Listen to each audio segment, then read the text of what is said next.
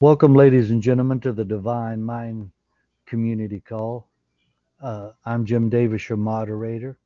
Today is Sunday, the 15th of December, 2019. Tonight's speaker is uh, Michael Joseph. And whenever you're ready, Michael. Oh, okay. Thank you, Jim. Well, you know what, Jim? I was sitting here this weekend, and I was just like thinking about, okay, what what could what could what could we do to kick this up to try to help. Again, it's like I just feel like that this work here that we're doing is sowing the good knowledge, and you got to have knowledge, you got to have understanding and wisdom.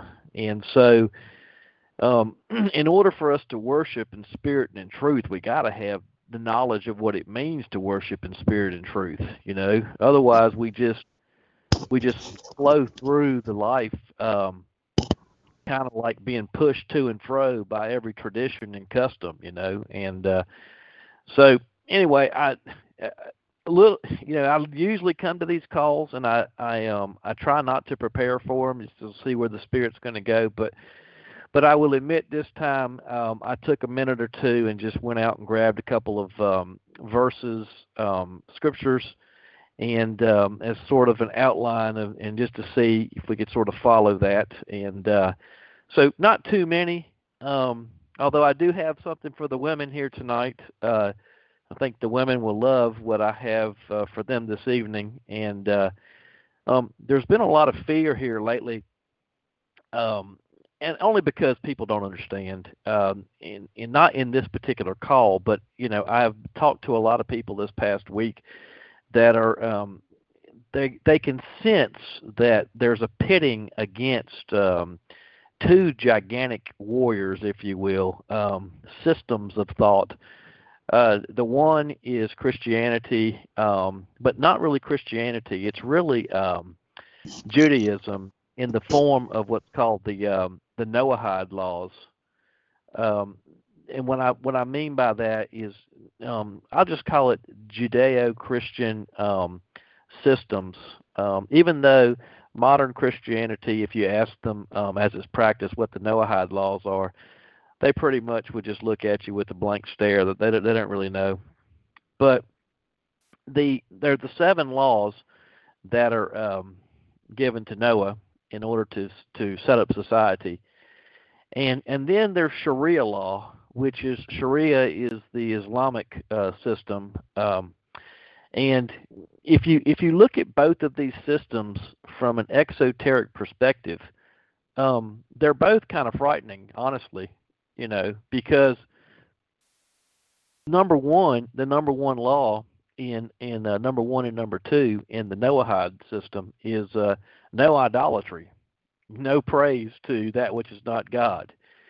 And number two is to respect God and praise God, worship God. So in other words, if you were to look at those two tenets in the Noahide seven laws, then all you have to do is ask yourself, well, if the administration of those laws set up, choose that, well, the name of God is such and such, and this is the system, and this is the custom and tradition of how we honor and do praise, then anybody outside of that system, according to this law form, is in idolatry. And well, the penalty for the Noahide laws is death. Now, if you look at Sharia law, well, the penalty for Sharia law is death. It's death by, both in the Noahide system and the Sharia system, the penalty is death by beheading. Okay?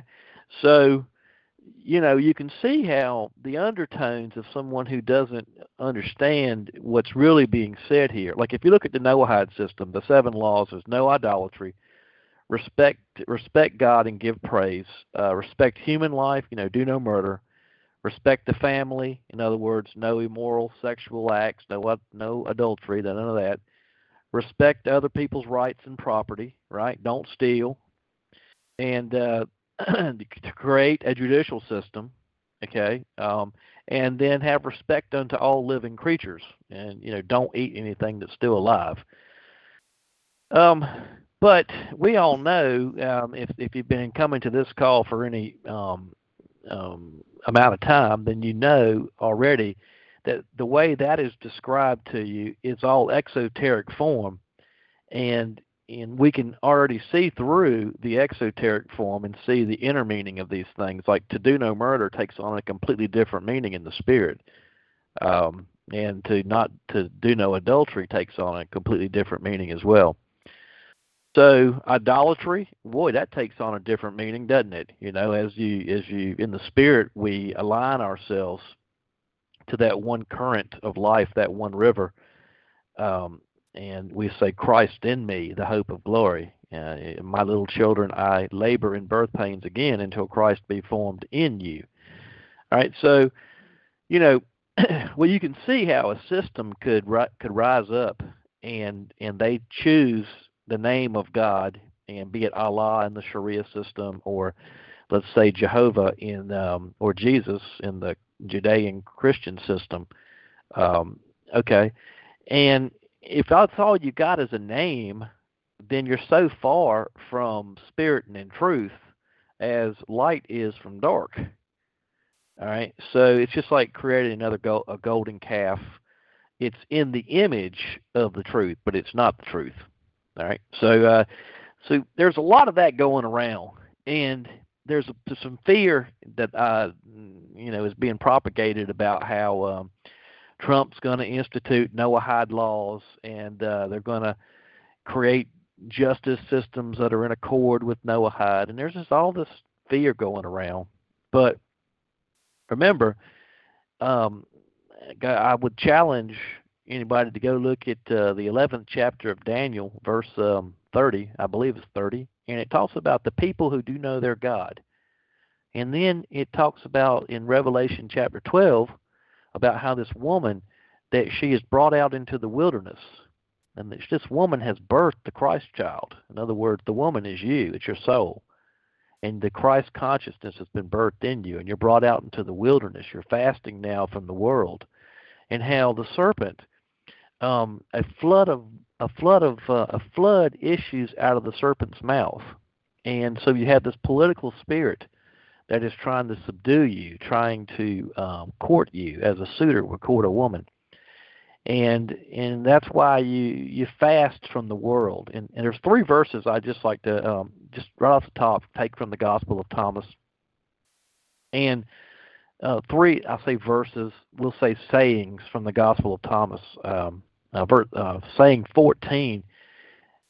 And I'm going to interject a little bit in between so you can kind of see. But it said, Jesus said to them, if you fast, and I'm going to say from the word instead of the world, you will give rise to sin.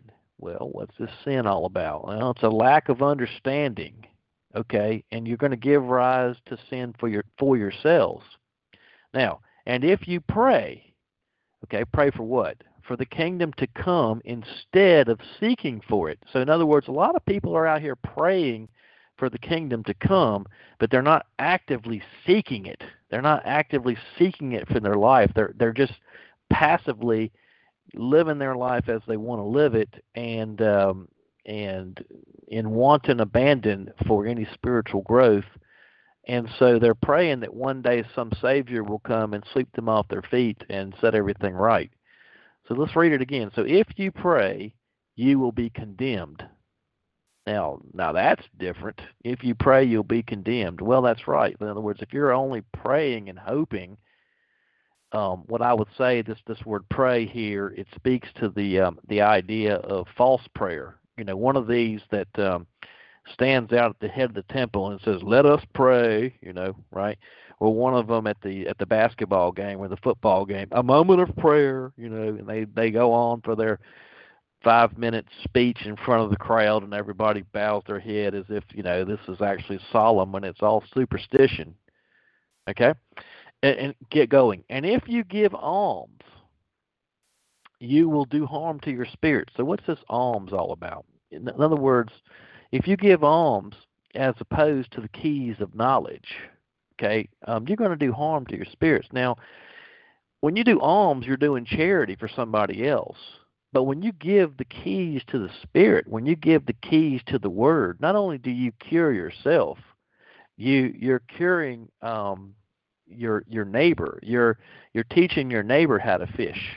Okay, if you go fishing for somebody else in charity, well, they're going to need you to do some fishing tomorrow too. But if you teach them how to fish, then both of you are doing good, because now you can focus on other things as well. So you're growing, and so that's what we're doing. We're not, this call is not about charity. This call is about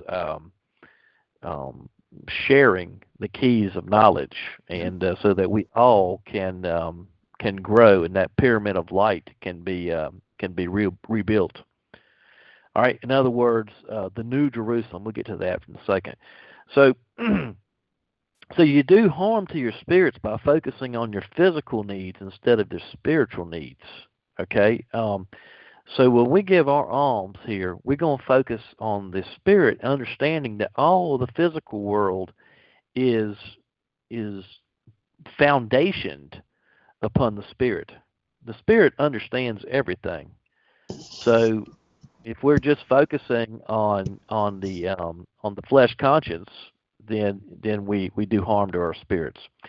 All right. It says, when you go into any land and walk about in the districts, if they receive you, in other words, if they accept or give you a hearing, they can invite you into their congregation or whatever, right? Their house. Eat what they set before you. All right. So he's saying use whatever scriptures they accept as authoritative. Okay. So if somebody is Islamic or I don't know, in the Hindu religion, the Buddhic traditions, the Judaic traditions, Judaism, or the Judean or the Christian traditions, eat. It doesn't matter. It literally doesn't matter, because remember, the New Testament, it tells us, all things are lawful unto me, and it says, look, I can eat whatever I want to eat. He says, but sometimes I refrain from eating at certain things because I don't want to cause another harm. See, once you're set free, once you see that you've made the two one, you understand the lower meaning and the upper meanings. Okay, and you've made the two one. You can no longer enter into that death of ignorance anymore. All right, so what you can do is, where you walk, wherever you set your 2 feet, whatever food, mental food they put before you, eat, and eat liberally. And if you can, heal. And that's what it says here. It says, eat what they will set before you, and heal. In other words, restore the mystery. And it says, and heal the spiritually sick amongst you. I added spiritually. The word says, heal the sick among you. Now there's I think it's in the secret book of James. I believe that's right, where Jesus says, when I return, pray I don't find you sick. And now those that aren't seeking are thinking, when he returns, physically, comes down in the sky somehow or whatever, whatever. But he's saying, look, that when the Christ conscience dawns on you, when it comes to you, he says, pray I don't find you sick, because sick how? Sick, steeped in bound in exoteric religion, just absolutely bound up. And the reason why he says that is because it's so hard to throw that off. I mean, if that's your whole set, believe me, I know I had to throw it off, and I understand what it takes to throw it off. It's not easy. I continue to struggle with it even to this day. And okay, it continues. It says, for what goes into your mouth, scripturally speaking, will not defile you, but that which issues from your mouth against the scriptures, that's what defiles you. And why is that? Because the scriptures are let me see, are autobiography. And when I say are, I mean individually and collectively. Because we are all Elohims, and they are our individual autobiographies. When people ask you, they say, well, I just can't find my purpose in life. You say, well, your purpose in life is to fulfill Scripture, period. And so the Scripture is your autobiography. All right. So we don't want to speak out against that, but it's hard to speak out against something if you have ignorance regarding it. Um, that's why he says at one point he winks at ignorance. When the light comes, there's no more winking at that point. You understand the law. It's all right. So saying 27, it says Jesus said, "Unless you fast unto the world, you will in no way find the kingdom of God, and unless you observe the Sabbath day as a Sabbath, you will not come to see the Father." All right. So, well, now what is this? Now this seems like we're right back into day keeping and all this other stuff, but that's not so, because you remember about maybe 5-6 weeks back we talked about the Sabbath day. We talked about what it meant to fast from the world, and that the Sabbath is a time of rest. After you've put the prayer in, you come to rest. You come to your Sabbath. And so one can only observe Sabbath if one knows the truth. So there's a certain knowledge associated with that, knowing that truth. And because clearly it's not talking about keeping a day, not at all. All right. And then what do you mean he will not come to see the Father? In other words, the Father, in a sense, is the light that's hidden within those images. The symbolic language which is spoken in the Scriptures, the dark sayings, the metaphors, the allegories, the system of symbols that are used. One cannot come to see the upper meaning if they unless they fast from the world. Well, what do you mean fast from the world? Well, if you read the book as a novel or as a historical thing, in flesh consciousness is what I'm trying to say. If you read it in accord with flesh consciousness, well, the intuition that you need in order to see the inner light, these things, it's going to escape you because you're so rooted into your flesh conscious. Remember, he said, "Well, whom do you say that I am?" And the one called Peter, who is the system of faith in the 12 the 12 faculties of mind. Peter is faith.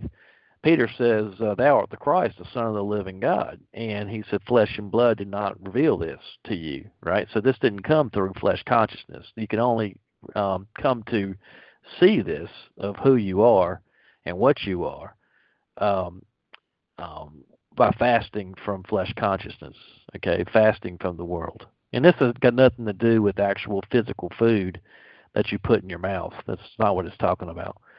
All right, so I'm saying 32, and then we'll move on. So Jesus said a city. Well, what city exactly is he talking about here? Well, it's the New Jerusalem, and Jerusalem is Yaru. Listen to it, Yaru Shalom, Yaru Shalom. It's the city of peace. It's the city of the dove. It's really beautiful. It's the understandings that descend upon you from on high when you make the two one. When you now you have the set of which you've built upon your reed boat. You see, your Moses, the rational mind, was placed in a reed boat and floated down the river.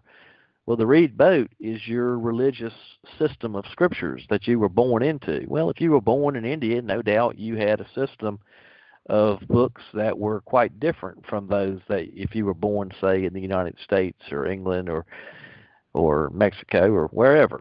All right, so Central America, right? So he says, Jesus said, a city being built on a high mountain. Well, in this particular case, we have to say, well, we're talking about Jesus here, so we're talking about the perfect idea of man and God. So perfection, which speaks to New Jerusalem, because we're talking about divine mind descending, and the divine is infinite perfection. Okay, so this city being built on a high mountain. Well, in this particular set, the high mountain is Judeo-Christianity, not in its exoteric form as it's taught in the many traditions and customs and outward expressions which are false. It's superstition in those forms. But it says it's being built on a high mountain and fortified Well, fortified how? Well, fortified through time, experience. People have experienced in their lives, and they've seen it with their own two eyes. The scriptures being fulfilled in their own life, in their own body, in their own conscience. Okay, so we say it's fortified in time by God's word. Okay, and this city cannot fail. I mean, it can't fail because now it's not the kind of understanding that's like a professor standing up there and saying, well, 2 plus 2 is 4. Well, if you don't know 2 plus 2 is 4, you've got to take it on the saying of this professor telling you that 2 plus 2 is 4. And that's not real knowledge. That is memory knowledge, but it's not experiential knowledge. And in time, as this city is fortified in our being, we move from a state of memory knowledge into a state of actual experience, and that city cannot fail. All right, so nor can it be hidden. In other words, every aspect of your being sees it. Every aspect of your being understands it. And so with that, as within, so without, the church systems today, this is why, I try, even though I've failed in the past, but moving forward, it's my goal, it's my intent, never to talk negatively about any church system. They are all gems and diadems. They even though they may be holding the word in a very exoteric way, they keep the traditions alive, even though they don't know what it means per se. They keep them alive, and so when the truth comes to those systems, it'll spread like wildfire through it, because then the people, it'll dawn on them, oh, that's what we were doing. It was just an outward expression of something that was inner, Yes. and they'll come to see immediately. And so try, I know that it's easy to look at the systems of the world and go, when you get away from it, you've gone out into the wilderness, and now you're feeding from the word almost as, it's being poured into your brain. In Revelation 12, it says mouth to mouth, God feeds us, that woman in the wilderness. Well, you're that woman, and when you come to that state, it's easy to almost have a certain pride, almost a religious pride about you, that look at these people, they're still steeped in this foolishness. But the reality is that, personally speaking, I was there. I used to preach it. I used to walk it, and I count myself blessed that I've escaped it, and that's why we're doing this work. Jim and others here are doing this work so that other peoples can be blessed as well, but from the truth. So anyway, tonight I called this "Greater is He that is in you than he that is in the world," and when you look at Genesis chapter 1, verse 1, it says, now I know what the English says, in the beginning God created the heaven and the earth, but in the Hebrew it goes a little different. And so Bereshit is in the English, Bereshit, it is translated in the beginning.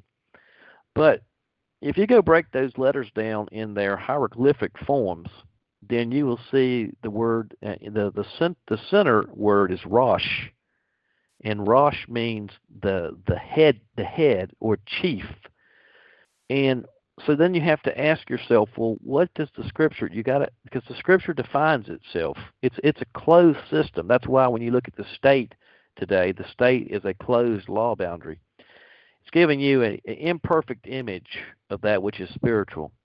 Well, Rosh is that which is chief or in charge. Well, in the scriptures, what's in chief? It's wisdom. And wisdom is a woman in scriptures, and we're going to get there in a minute. But if you look at the scriptures from a man and a woman, that's sort of you've come out of the exoteric form, and the first thing that you start to see is the interaction between a man and a woman. In the exoteric forms, you have this interaction of a father and a son, and these are just it's like, think of it like this. It's kind of like a relationship that your mind can grasp. It's not exactly the truth, but it's just something that where you are in your walk, that your mind can easily grasp that relationship. But then as you continue on in your path, then you start to see the relationship between a man and a wife. I think, and if you go check me out, for you scripture students, it's at Hosea chapter 2, verse 19. He says, "In those days you will no longer call me Baali, Baali, which literally is the Lord." Right? You're not going to call me the Lord as if I'm your master. And he said, no, no, no. You're going to call me Ishai. Well, Ishai is Hebrew for husband. So you can see that there is a growing in spirit, where you grow from that of a father and a son type of relationship into a husband and wife type of relationship. And it's a completely different relationship. And depending on where you are in your walk, like, you may not be in the husband wife relationship yet. So when someone comes along and tells you, "Don't you know that you're God?" Okay, because remember, what did it say in Genesis and also other places? He made the two one, and the two shall cleave together. I think it's Genesis 2, chapter 2, verse 24 and 25. He says, "And this is bone of my bones and flesh of my flesh, and the two become one." And see, in Esther, when the king marries Esther, it's the same thing. Or exactly, it's in typography, showing you the same type. And he says, and in Ezekiel, I think chapter 44, it's the same type when he speaks to the Zadok. He says, "Give the Zadok no inheritance in Israel, for I am their inheritance." And that's even a higher relationship of man and woman. So as you can see, there is a progression from father, son, husband, wife, but then there's a progression into the priesthood, where you're entering into the order of Melchizedek, and you're taking on the service for the world, because that's what we talked about last week, or maybe the week before, that the thing that the disciples couldn't get down with, and many of them left him because they couldn't understand, that the world as it is their conscience pushed out. And it's too much. It literally, all the bad, everything is in my consciousness, and the answer is yes. And I have responsibility for that. And that's why you go back and you look at Cain, and he says, "Am I my brother's keeper?" And the answer is, yes, you are. Okay, I am my brother's keeper. I am Abel. I am the keeper of the flocks of God. Okay, so so now we can go back to those Noahide laws just real quick, and then I'll proceed on. But in those Noahide laws, we can go back now when he says, let me see if I can't get to it real quick here. Let me pull it back in front of me here. He says, "Have respect unto all creatures. Don't eat anything that's alive." Well, that seems fair enough. I mean, right? I mean, in the flesh, okay, but hold on a minute. Spirit tells us that in the blood is where the life is, and he says, "Of one blood made he all nations." So this one blood is consciousness. So when he says, "Don't eat anything that's alive," the question is, what he's really saying is to you is, don't create anything in the subjective state that you yourself would not want for yourself, because that subjective creation is all those who are so-called quote unquote asleep are subject to the impressions that are happening in the subjective state. And by the way, we'll get there in just a minute. Let me go ahead and just jump from there into greater is he that's in you that's in the world. So I'm going to read a little bit of scripture, and I'll go back and we'll talk about it real quick. But starting at Matthew chapter 6, verse 3 through 8. Not a lot, just a little, but enough to where we can tackle it. He says, "But when thou doest alms, don't let thy left hand know what thy right hand doeth." And we just talked about alms. Are we talking about charity per se? We can be, but also, like, in other words, if you're going to do something good for somebody in the physical world, like if you're going to send somebody some money, don't go out of here and put on your fancy robes and sign everything and make sure they know you sent it, and so you get all the praise and glory and whatever. Well, okay, if that's what you do, then you got your reward. You got your reward when someone thanks you, and that's it. But that's not necessarily what it's talking about here. It's saying, first of all, you can pray for somebody else. In the subjective world, you can pray for somebody else, and all you have to do, if I want to pray for Jim, what I would ask him for is I'd like him to send a picture of him so that I can get a mental image of what he looks like. And also, although I don't have to have a picture of him, I can do it without a picture. But it helps. It helps my imagination if I can see him. And what I need to do is I need to connect with him in divine mind. Well, he doesn't even need to know this is happening. Okay, I can do all of this. But in the divine mind, in which he is just as much a member as I am, all I have to do is close my eyes and scream his name out. Not scream, but yell his name, Jim, in my mind, right? As if I'm yelling at him, like, "Hey, man, I'm trying to get your attention." Right? That's all I have to do. And the moment I've done that, I've got his attention in divine mind. Okay? I can clothe him in all sorts of splendor and see it. See, okay, what would it be like if, whatever I'd like to see and to happen good for him, what would that be like? Can I experience that joy for him?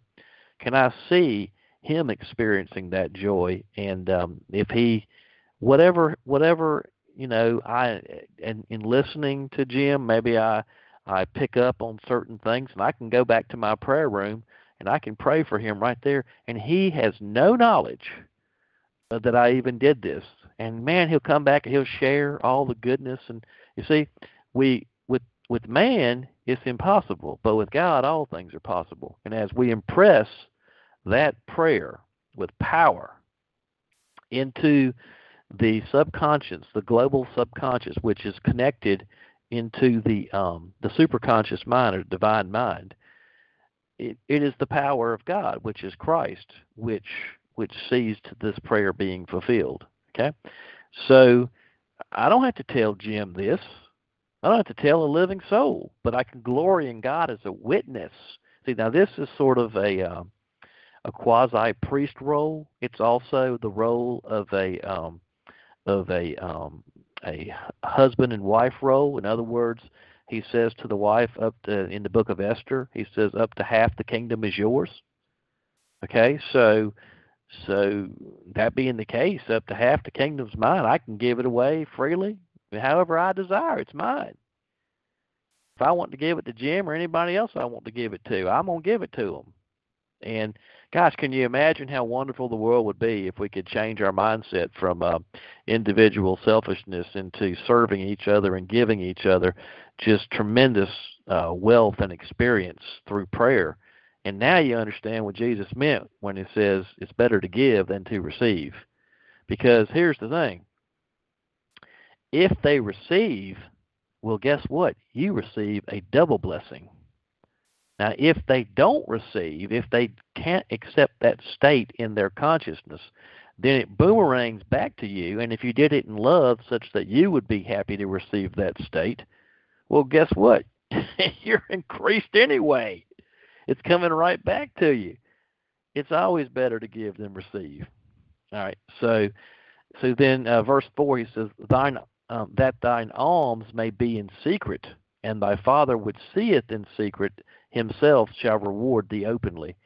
Okay, so, the father relationship we're talking about here, a son and a father relationship. And, well, The Son, we learned in a couple of weeks back, is I am that. The Father is unlimited potential, or I am.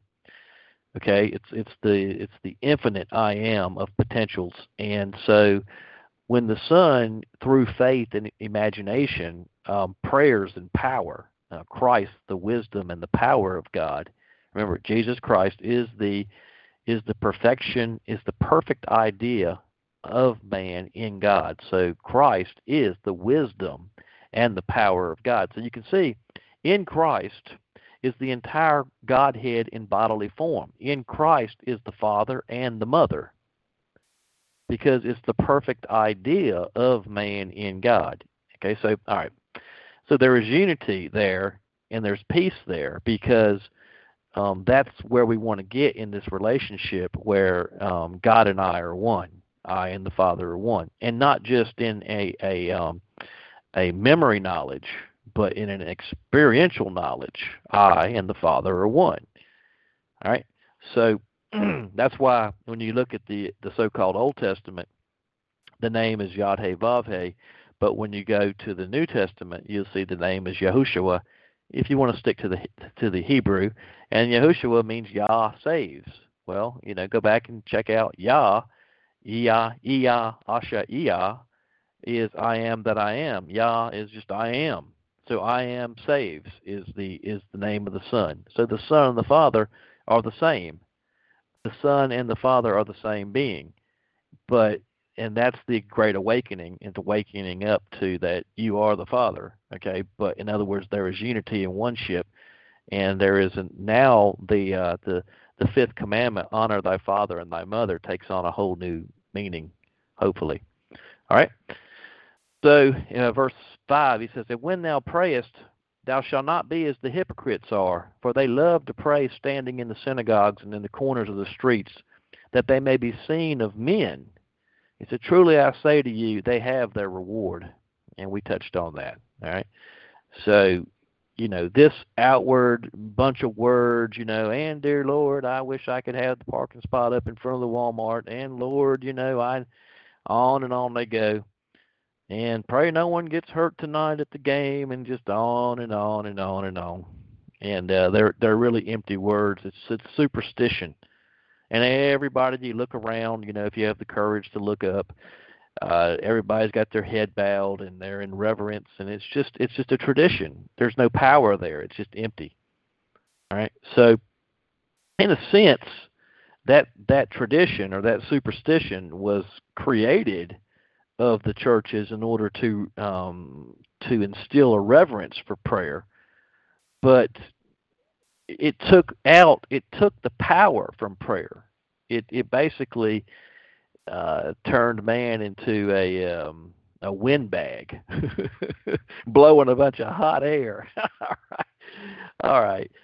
So Matthew 6:6. But thou, when thou prayest, and when you pray, is what he's saying, enter into your closet, go in secret.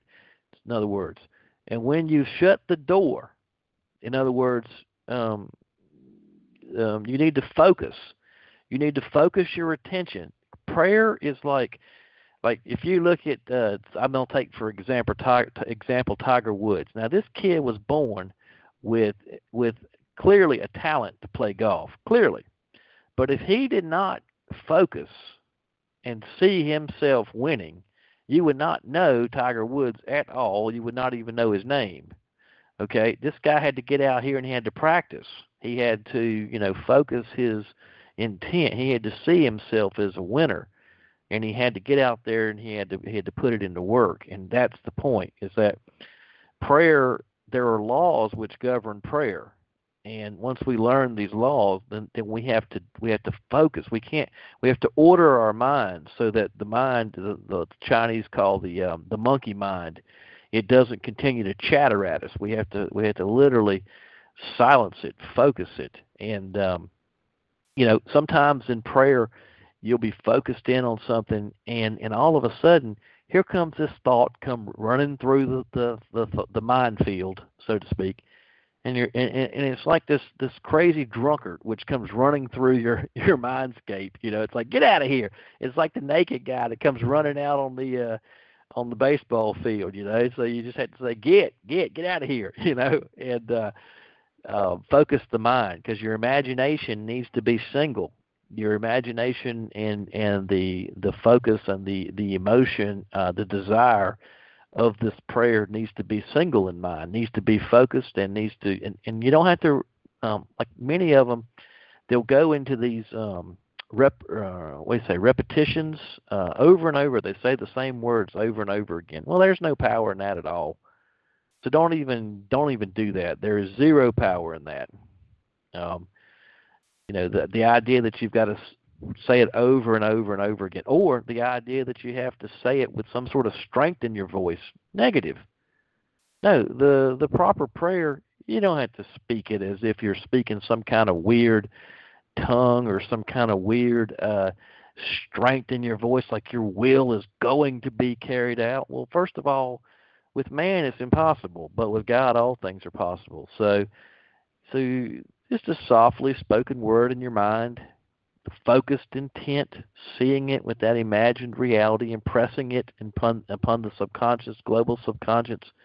That's the proper way to pray. To shut your door, to enter into your closet.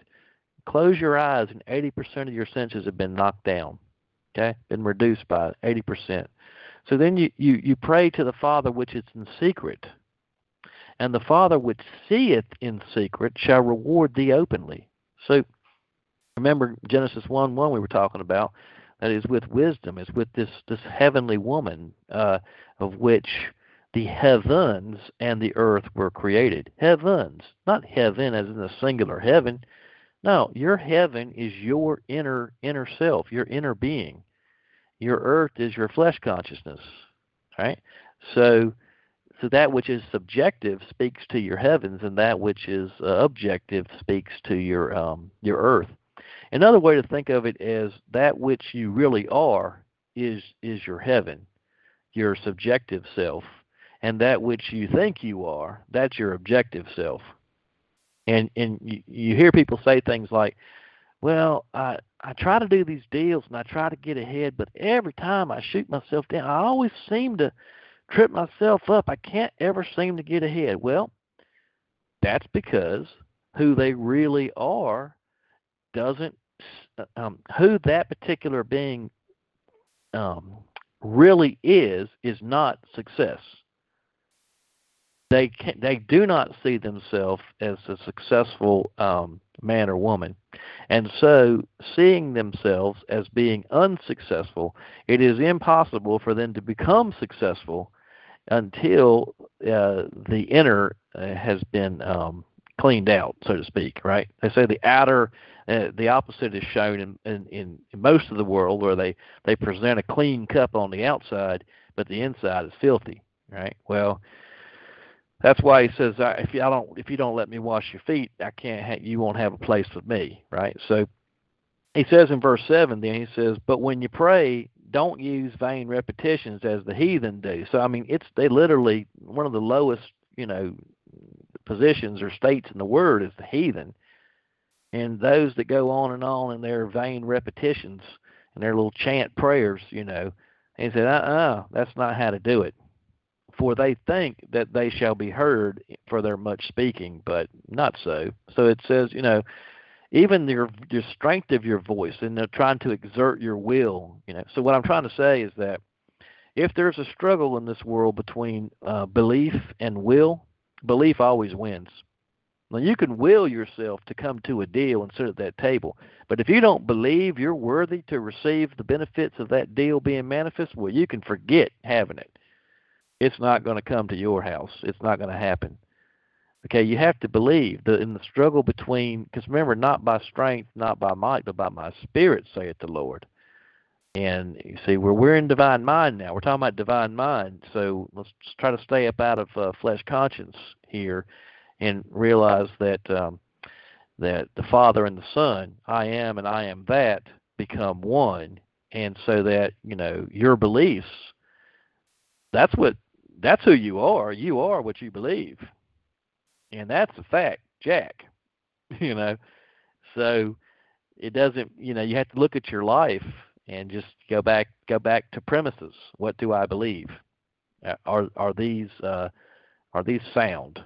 All right.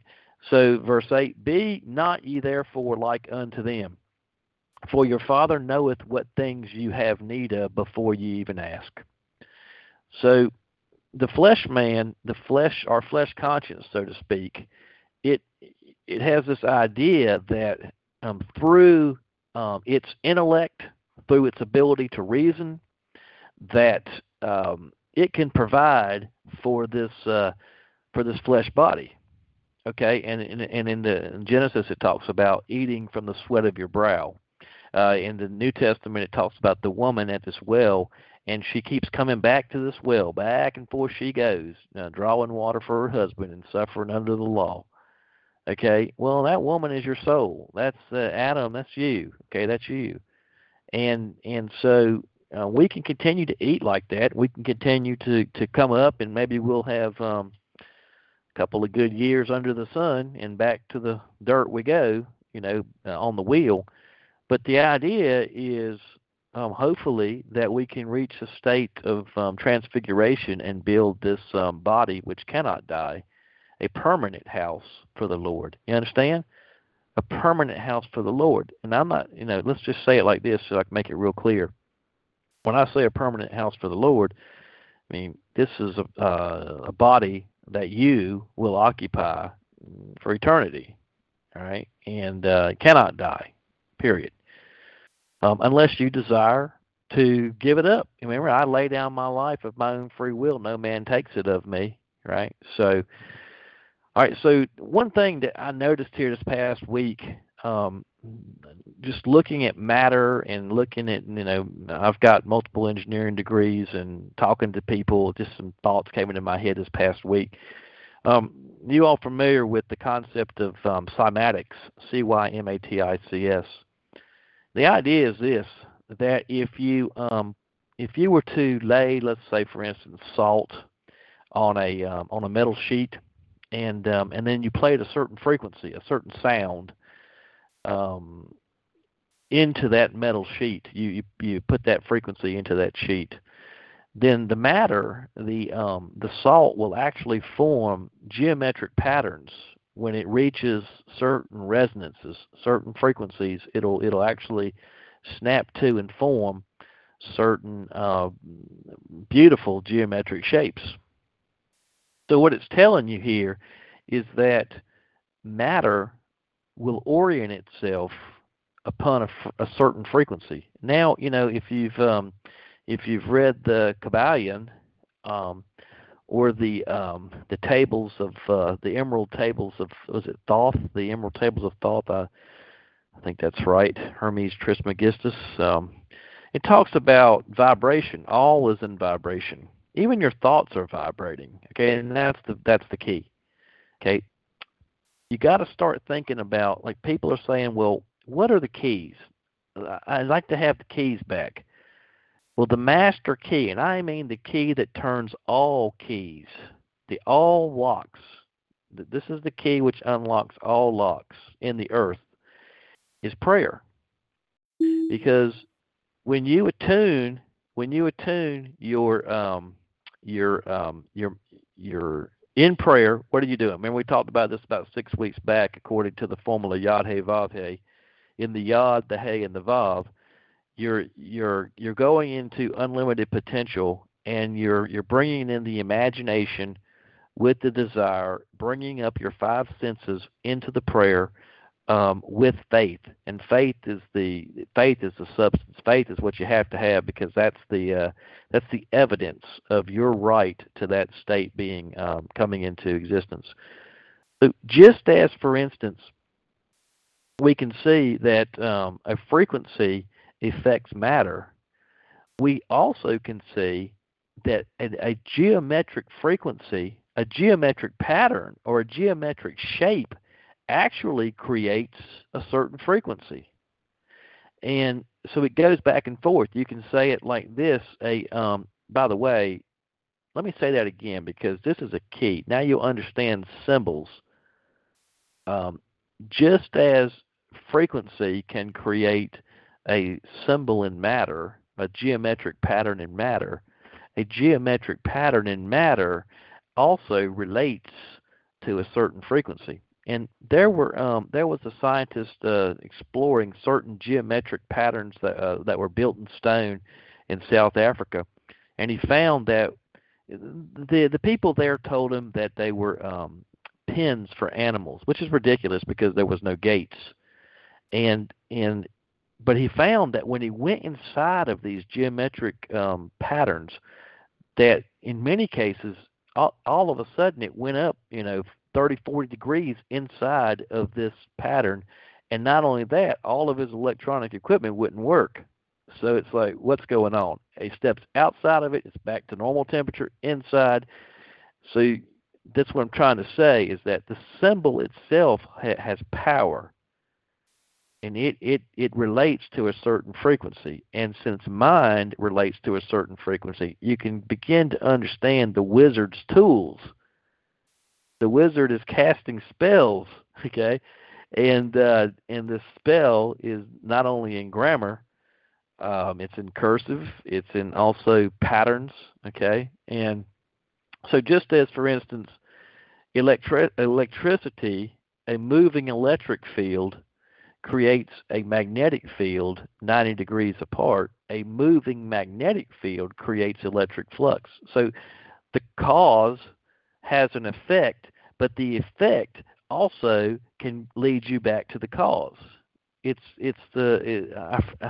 guess that's inverse principles. But why is this important? Because in prayer, your prayer, in a sense, see, when you're going into prayer, you're not looking at what your five senses tell you is real. You're not being ruled by your five senses. You're saying, okay, I'm going to shut my eyes to my five senses, and I'm going to see in the prayer state the state of which I desire to be. Okay, not what actually is according to my five senses, but I'm going to call what is according to my faith in prayer. Okay, now that's an impression in the subconscious mind. And that, like for instance, the word impress.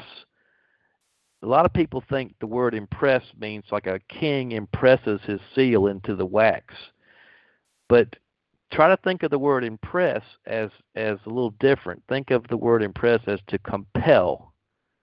Okay, so when the prayer is put into the subjective state, it compels all others that are in the subjective state who can receive the prayer to action. And they don't even have to have any knowledge that this is actually happening, and they cannot do anything against it. They literally cannot stand against it. Unless, of course, they're awake and they're active and they are actually praying constantly and standing diligently. Those that are asleep cannot stand in any way, shape, or form in opposition. They are all subject to the dream of another dreamer. And so that's the idea, I believe, of this call, generally speaking, is to wake people up, awake, and put on the beautiful garments, and to become a co-creator in Him, in God. Okay, so when I say in God, in the I am. So so if you think about it, you have the imagination, which is very, very important. You have your faith, which is you're not living according to what you can sense. You have the faith of what could be, or not even could be, what will be, because you have the knowledge that prayer works. And that's why he says, don't despise the day of little things. When you have these little tribulations, these little tests, well, go into your prayer room and take care of it. And then, that way, as you begin to have greater and greater demonstrations in prayer, as you continue to grow in your belief, right? A true believer, then your demonstrations will get greater and greater as you grow into higher forms of spirit. All right, so again, that's really important. I can't say it enough, is that the prayer actually impresses into the global subjective mind. So if I was to go into my prayer room, for instance, and make a prayer for Jim, that contemplated his good and his best good. I've listened to him. We had a conversation, and I had a prayer, and I saw that this is what he desired, and this contemplates his good, and I can see him enjoying that state and just really being thankful with his family. Well, what's wrong with that? Because if he was to if he receives it, then great, great. Because not only does he receive it, I receive it too. Okay, and if he doesn't receive it, well, then it boomerangs back to me anyway, because the judgment. Remember, the judgment falls on the one who um, issues the thing. So if I'm in the wrong, in other words, if I issue a charge and I do the misdeed, judgment falls on my head. Well, if my creation is in the good and the very good according to the laws of love, well, judgment comes right back on me in love. So that's pretty good judgment. I'll take that till the cows come home. All right. Um, so I guess what I'm saying here is it's really important to see that that prayer literally is the master key. It is the key which it opens up the whole thing for us. So then there's going from that point we could jump into worship. Okay, because you ask yourself, well, what does an omnipotent, omniscient, all-knowing, all-powerful, all-being need worship for? And it's not talking about like homage, like where in a feudal system where the serfs, give homage unto the baron or the lord or whatever. It's talking about, it says in those days you'll worship in spirit and in truth. So, in order for us to worship in spirit and truth, first of all, we have to know the truth, and second of all, well, we got to worship in spirit. We got to get in that same river. We got to get into that river, that alignment, that at one-ment, that one river which flowed into the garden or flowed from the garden. Got to get into that one river. No more in confusion. We got to jump into the one river. And so, and Hosea, which by the way, Hosea in Hebrew means Savior. Okay, so in Hosea 6:6, there's a verse. It's my favorite verse in the entire Scriptures because it says, "For I desired mercy." And you look up that word. The word is loving kindness. Okay, and not sacrifice. All right, and the knowledge of God more than burnt offerings. So what it's saying is that if you want to pray, if you want to worship in spirit and in truth, then you're going to need, number one, you're going to have your spirit to serve, and then you're going to have knowledge. You're going to have understanding. You're going to have wisdom. And what I mean by that is the way you worship a being that's I am, which is everything, all potential, is you heard the saying before, flattery, imitation is the highest form of flattery. Well, that's how you worship. With the knowledge of God, you imitate. You get into the pattern of the divine mind, and you get in the way. That's why the Scripture calls it the way of life, and that's why true religion is not custom, tradition, practice. True religion is a way of life. It's a way of being. And that's why, like, for instance, at Psalm 119, it is literally called the way. And in the New Testament, the one called Jesus says, I am the way, the truth, and the life. So that's the idea of worship, is to get in the same alignment, to fall into that spiral, that beautiful spiral, which brings us back into the one river. Okay, all right. So I mean, like for instance, in Hosea, in Amos, this is where I see a lot of the world right now currently. And it says in Amos chapter 8, 11, and 12, he said, "Behold, the days come, saith the Lord God, that I will send a famine in the land, not a famine of bread, nor thirst of water, but of hearing the words of the Lord. And they shall wander from sea to sea, and from the north even to the east, and they shall run to and fro to seek the word of the Lord, and they shall not find it."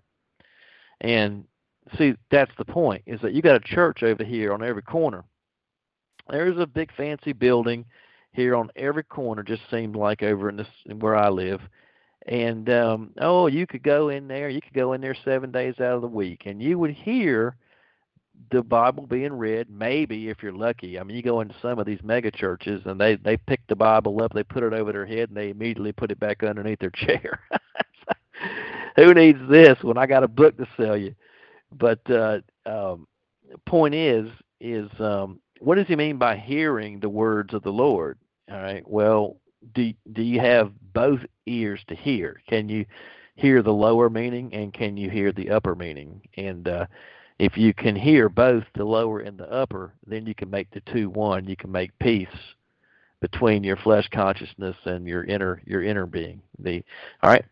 So that's what we're doing here. That's our goal here, is to make the two one, to actually promote the words of the Lord, so that we can return the keys to people, and they can begin to practice in their prayer rooms. All right. Because think about it, we have to practice. We have to practice the law of prayer. We have to. You can't just assume that okay, now I know what it means. I can just start doing it. Well, yeah, you can. You can do it tonight, but with practice, you get better and better at it. And you get more powerful in it, because you gain more faith. You gain faith as you see this stuff really works.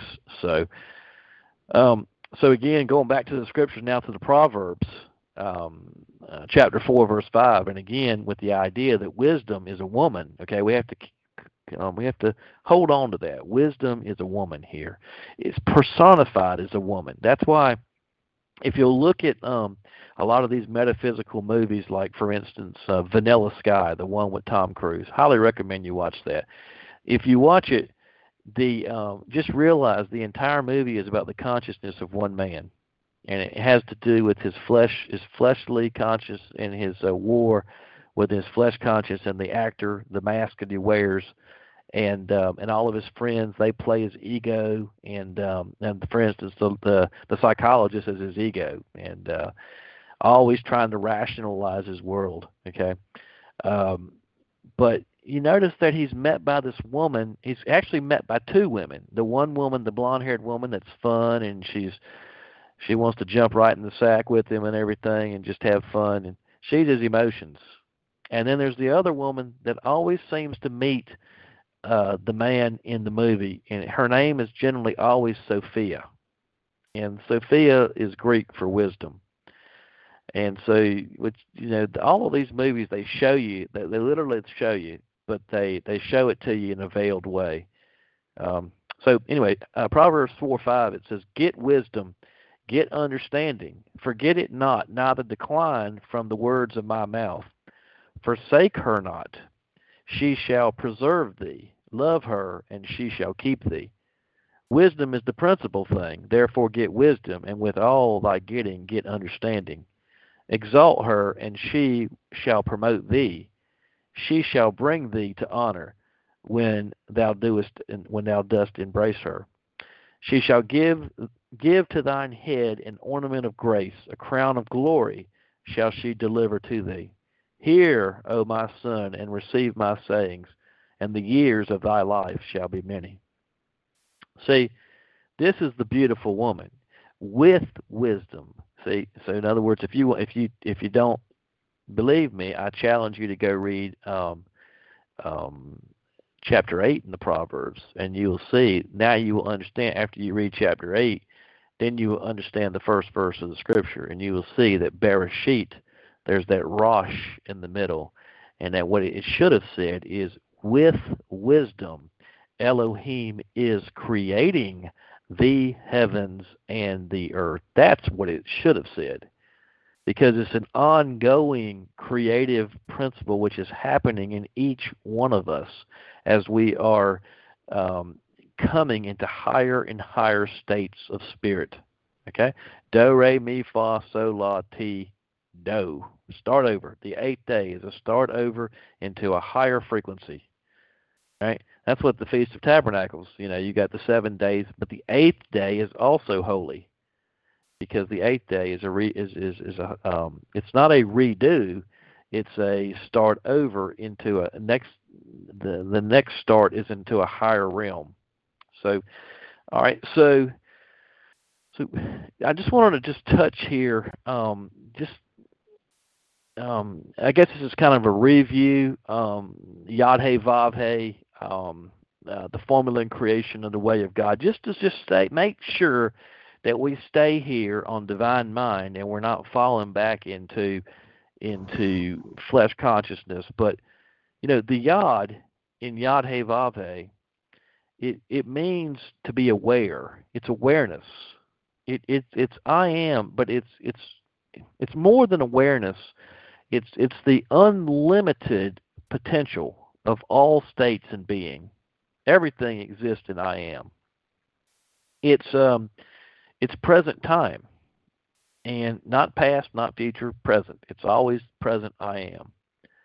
Okay, so the hey, so if the yod is to be aware, then the hey is to be aware of something. So if the yod is I am, the hey is I am that. So if the yod is God, let me say that lacks, that doesn't get it done. If the yod is the absolute, how about that? I think that'll get it done. The all and in all is the yod, and then the hey would be, for instance, Michael Joseph or Jim Davis. The hey is the manifestation.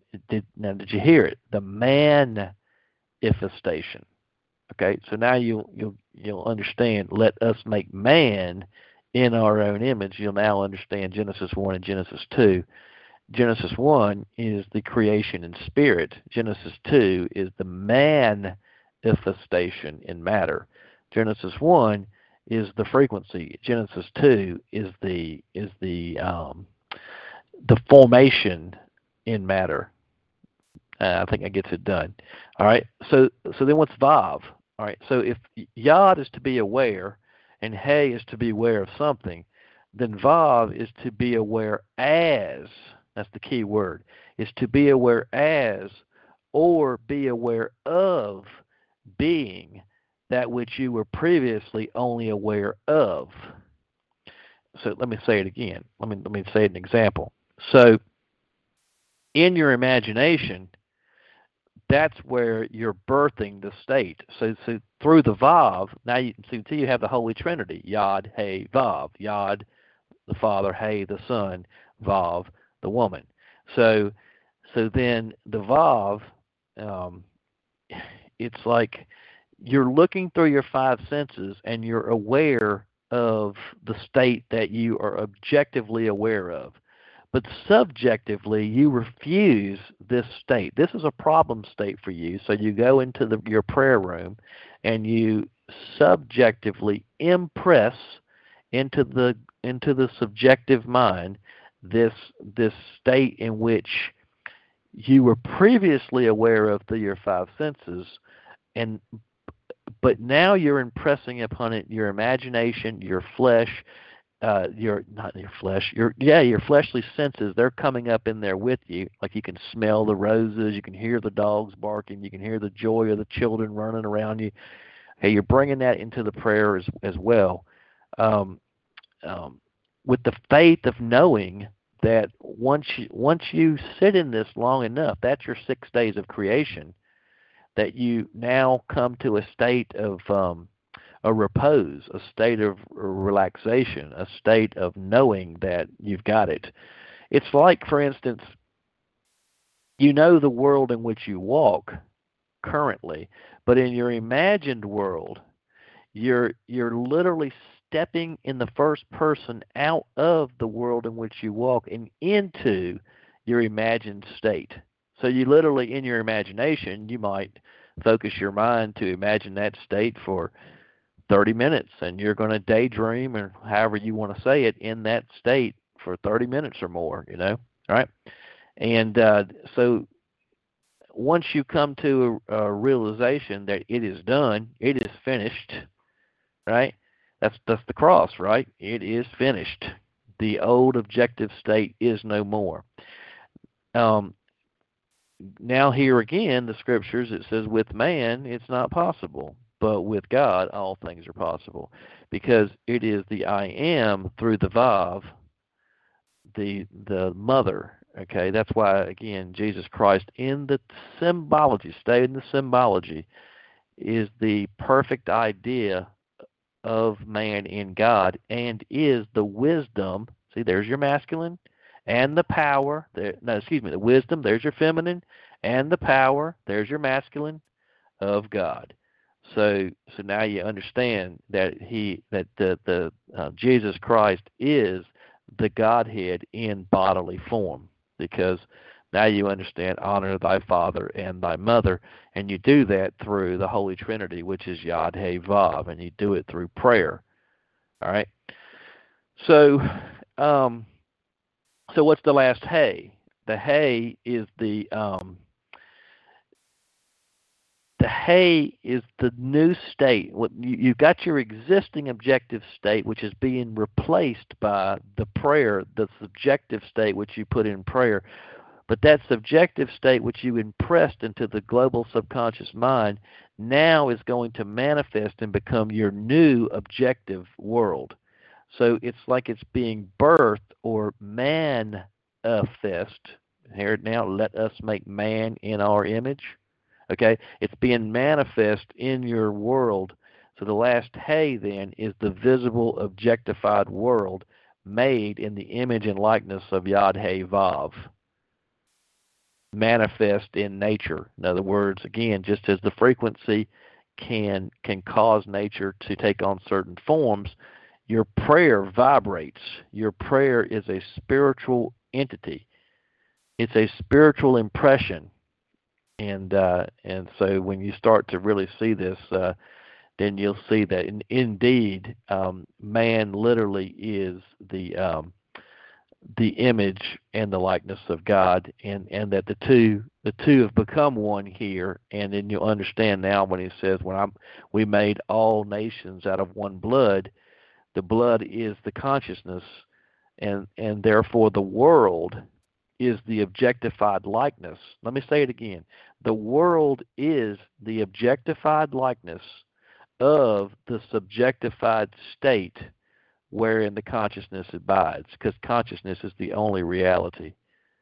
And so now you understand, again, going back a couple of weeks before when it said, David is my beloved. David is the son after my own heart. David is the one that does all my will. So David is my world pushed out. David is a reflection of my inner conscious. That's my son. All right, the Son of God. All right, so a couple of things, and then I promised the women I'd have something for them as well. So, this comes from Matthew chapter 19, verse 26 through 28. And Jesus beheld them and said unto them, with men it's impossible, but with God all things are possible. And Peter answered and said to him, this is faith now. Behold, we have forsaken all and we followed thee. What shall we have therefore? All right. So, in other words, what church you think you're going to go into now that you know the truth, and they're going to have you? Okay. You think you're going to bring this, and they're going to be like, oh, this is great. You know. All right, he says unto them, truly I say to you, that ye which have followed me, and this is the key, in the regeneration. All right, in the regeneration. All right, so like when you go to Genesis 1, you get down there around verse 27 and 28, it shows you that this is the regeneration period, that we were in perfect form on this. This is not our first time, okay? There was a time when we were actually in perfect bodies on this earth. And you go ahead and check me out. I mean, I can prove that easily through the scriptures. But in the regeneration, when the Son of Man shall sit in the throne of his glory, ye shall also sit upon 12 thrones, judging the 12 tribes of Israel. So, like, if you're in flesh conscious, then you're thinking, oh yeah, this is going to be great. I'm going to have a throne and I'm going to sit in power in the world. No, the Son of Man is you. You're the Son of Man. The Christ in you is the Son of Man and will sit on in the throne now. There will be no separation between the inner and the outer world. The two, the upper and the lower, will make peace, and there's not going to be any difference. Esau and Jacob are going to hug each other's neck, and they're going to make peace. All right, and so that's the beauty of it. It's really kind of amazing because, and that ties in the idea of raising the serpent on the pole, because I mean you're a son of man. All right, so then again for the women here, says this can be found at Proverbs 31. I used to read this Proverbs 31 to my wife, and you men out there, if you want to make your wife just read Proverbs 31 to her.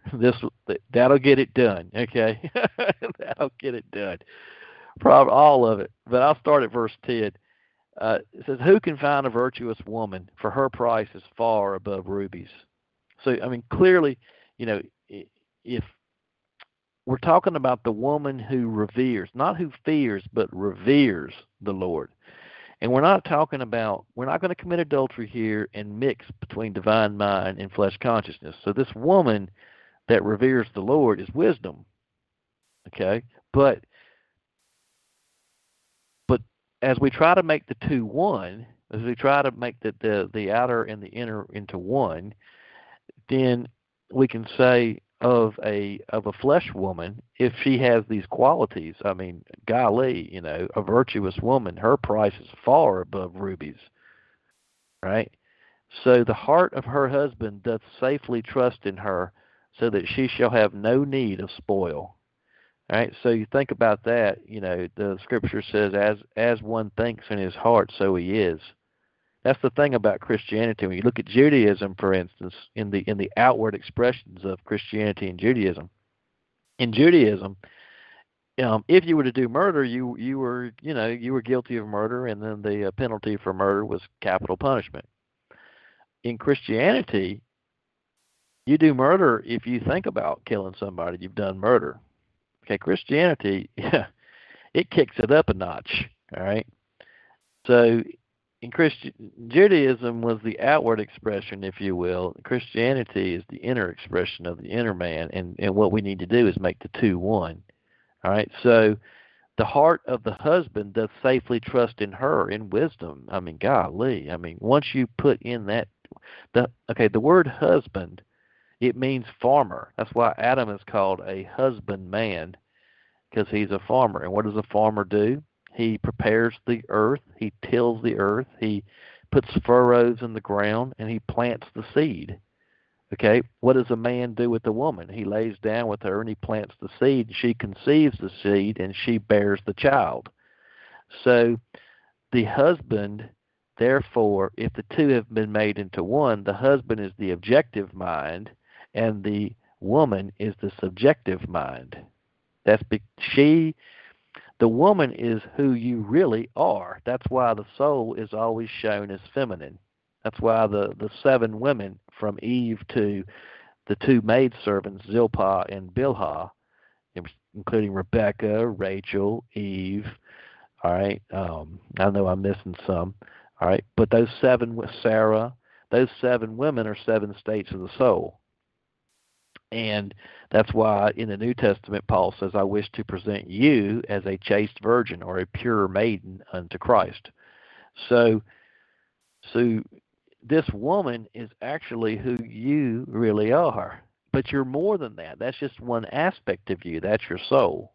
All right. And you're also your spirit, and that's masculine in the analogy as well, right? The soul would be feminine. All right. So what we're doing here, as the two become one in divine mind, we start to realize that I'm going to put it like I'm going to try to say it like this so I don't cause confusion. I, Michael Joseph, am one with the all, and even to name the all. How can I even name the all? If I had power to give a name to the all, then I would have power over the all, because he brought all the animals unto Adam to see what he would name them.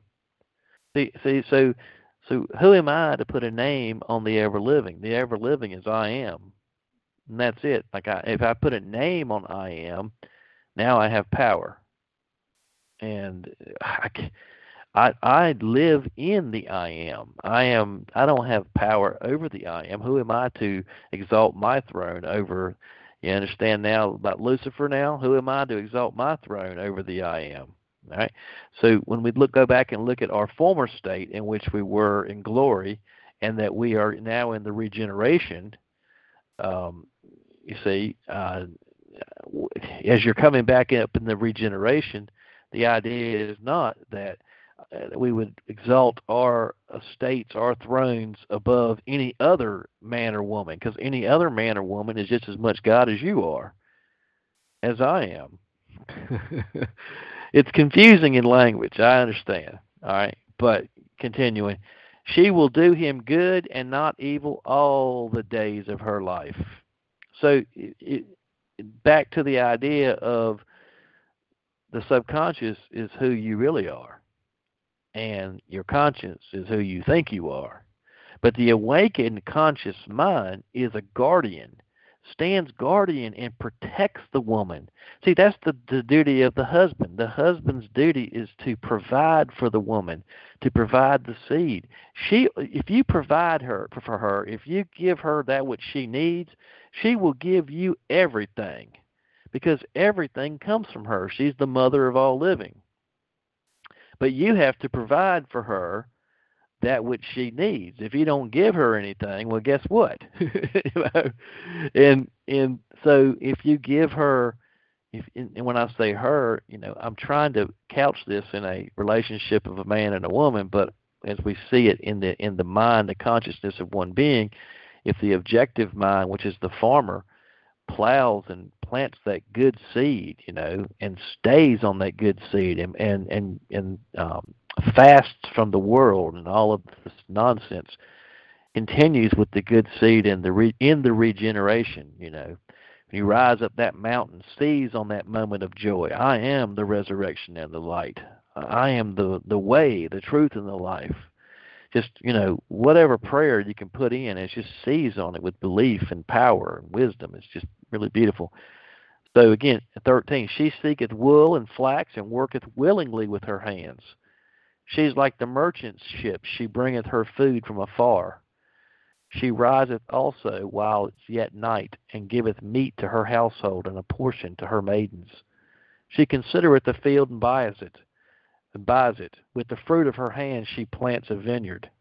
She girdeth her loins with strength and strengthens her arms. She perceives that her merchandise is good. Her candle goeth not out by night. So your subconscious mind does not know the difference between truth and falsity. Whatever you feed it, whatever you allow your eyes to dwell on, you want to watch movies where everybody gets shot up and killed? You better become a better husband than that. And now you understand where in the old way, the wife was held in coverture of her husband. There, go look it up at law. The word is coverture, coverture. It means that the wife is held in trust, and the holy woman of old called their husbands my lord, because the husband held his wife in trust, and anything that issued from her womb was the property of the husband, because he's the one who sowed the seed. And that is the image of the truth of what is being said here. Now, what's played out in reality, because men and women alike, they've got equal share in how it played out, but now everybody wants to be individual and stand on their, as a woman wants to stand now as a femme soul, and she doesn't truly want to be married to a man, and that's desolation, because in the image, in the perfect image, the man is the guardian. He's the one who stands guard. He stands up at night. He's the one who makes sure that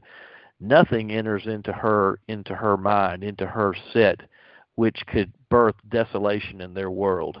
So the objective mind is always on guard to the awakened man, the awakened mind, if you will. Not man, I say mind, so I want to keep it clear. So I form male, female. I'm not talking about male, female. I'm talking about the objective mind. So, so, but look at this woman. Once what does she do when she has what she needs? Man, she flat out she gets it done, man. She considers a field, she buys it. When the fruits of her hands, she plants a vineyard. I mean, she's a hard worker. So she layeth her hands to the spindle, and her hands hold the distaff. The what did it say this? That's the thing of power, the staff of power. She stretched out her hand to the poor, yea, she reacheth forth her hands to the needy.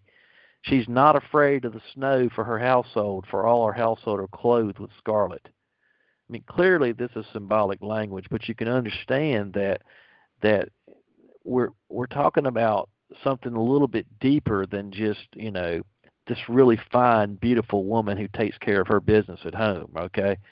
Now, she's not only at home, she's in the field, she's out in the market, she's getting it done, right? So this is your subconscious mind.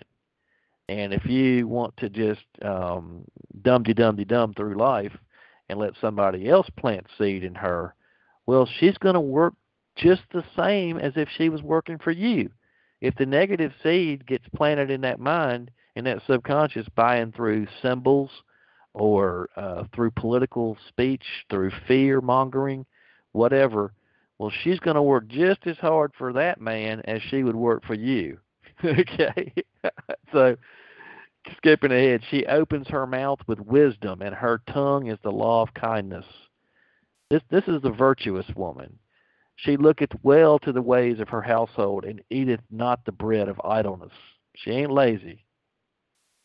Her children arise up and call her blessed, her husband also, and he praises her.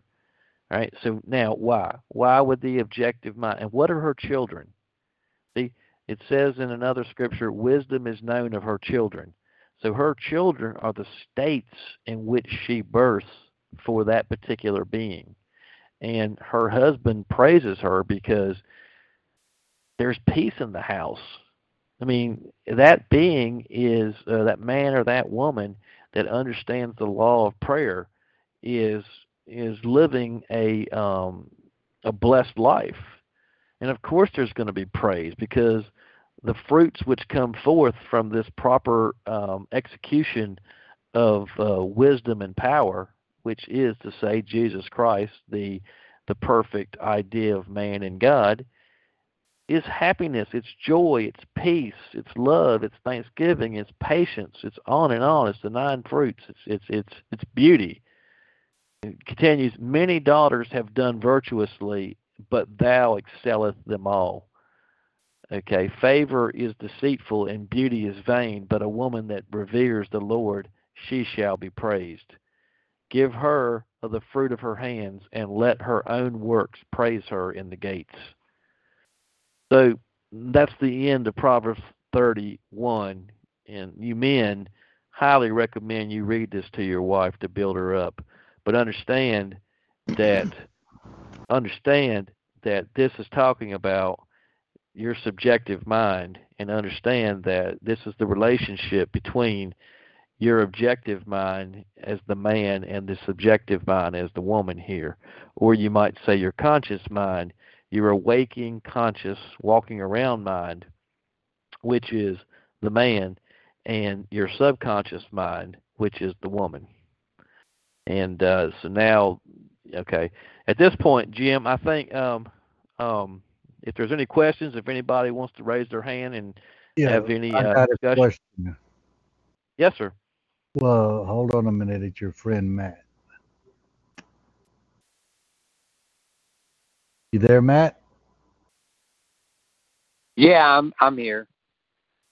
I seen your hand up, but you had it up for a while, but he was talking and No, I can't add to anything he just said. So I really wish I could have took my hand down because that was amazing.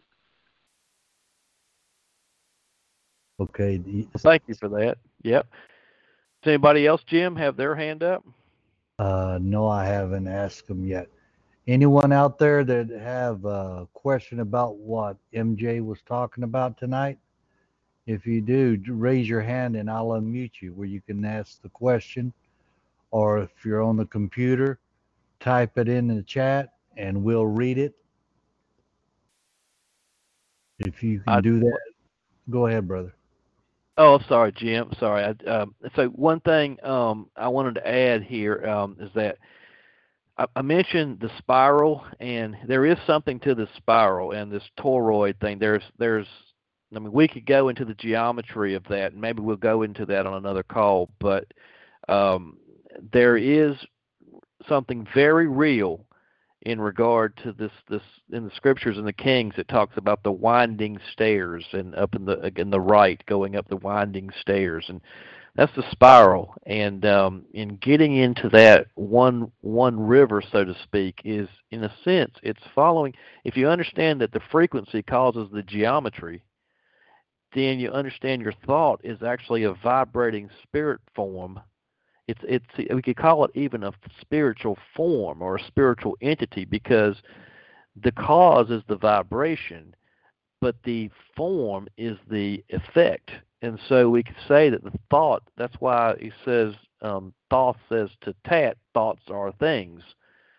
And in the thoughts are actually spiritual entities which are forging your world. So, in regard again to this one river and this spiral, there's a man out here doing some work on the internet. I don't know where he does his work, but I know he posts it on the internet. His name is Dan Winter, Winter, and Dan does quite a bit of work in regard to this geometry that I'm talking about here.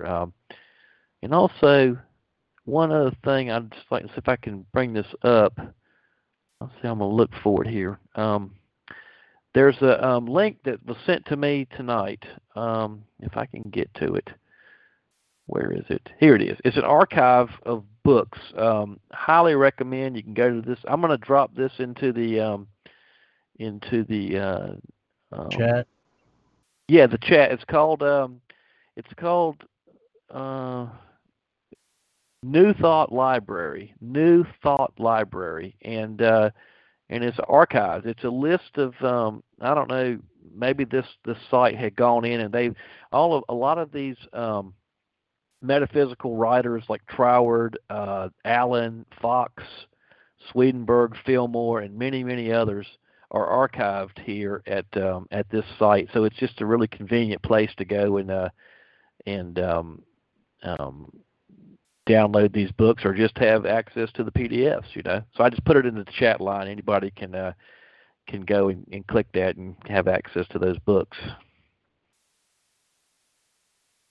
Thank you for that, brother. Oh, you bet. You bet. You were talking about the vibration and the toroidal, the torus, or what you would call the rodent coil.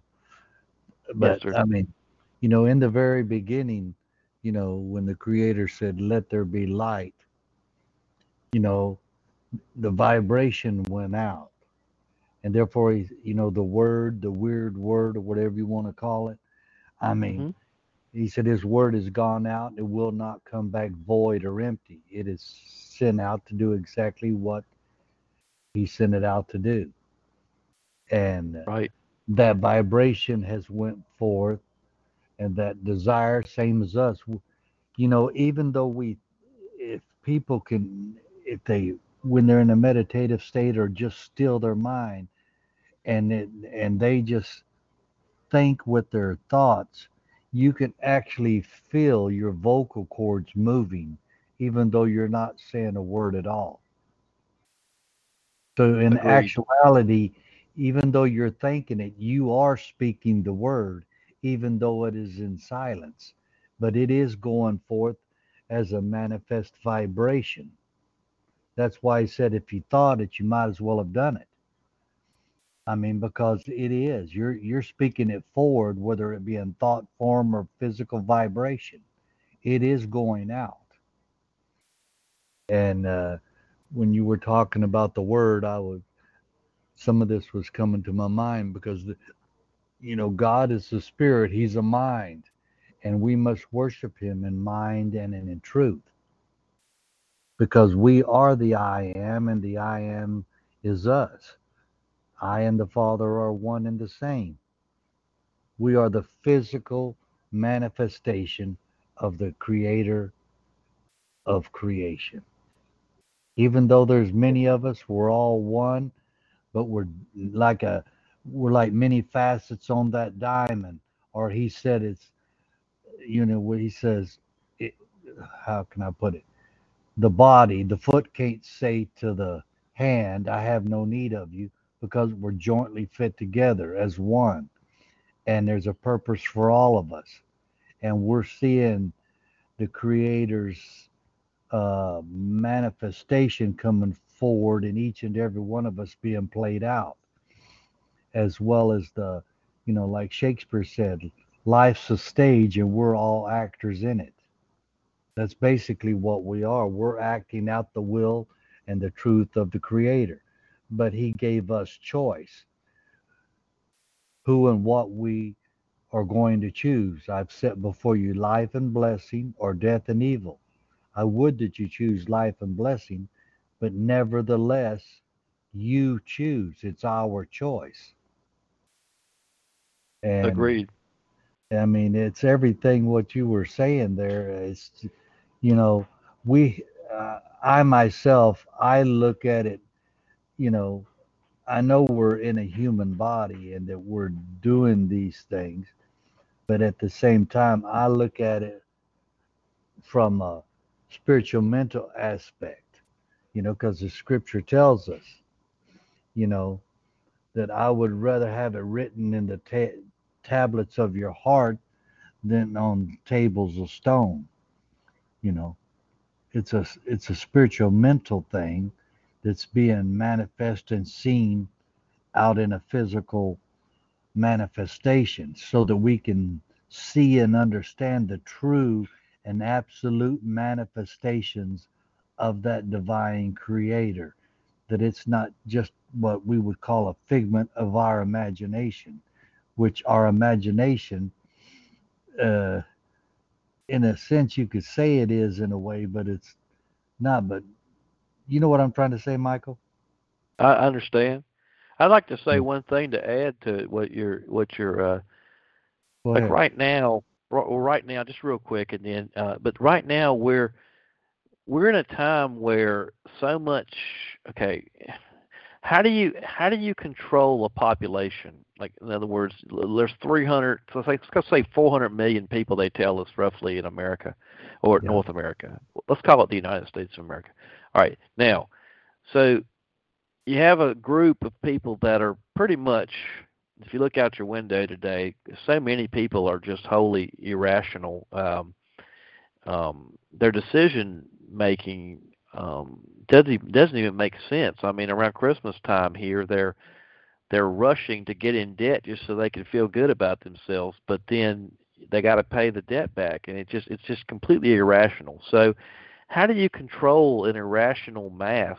And that was the question that was put forward, and the answer that came back was, well, you give them whatever they want. It's like a child throwing a tantrum. You just give the child what he wants, and then he'll be quiet. He's controllable. Well, if you set up systems where people can get whatever they want through a credit card, or through financing or whatever, well, you can give them their toys and keep them.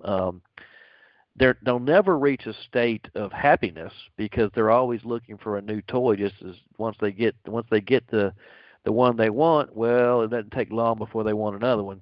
And uh, so look at what's happening right now.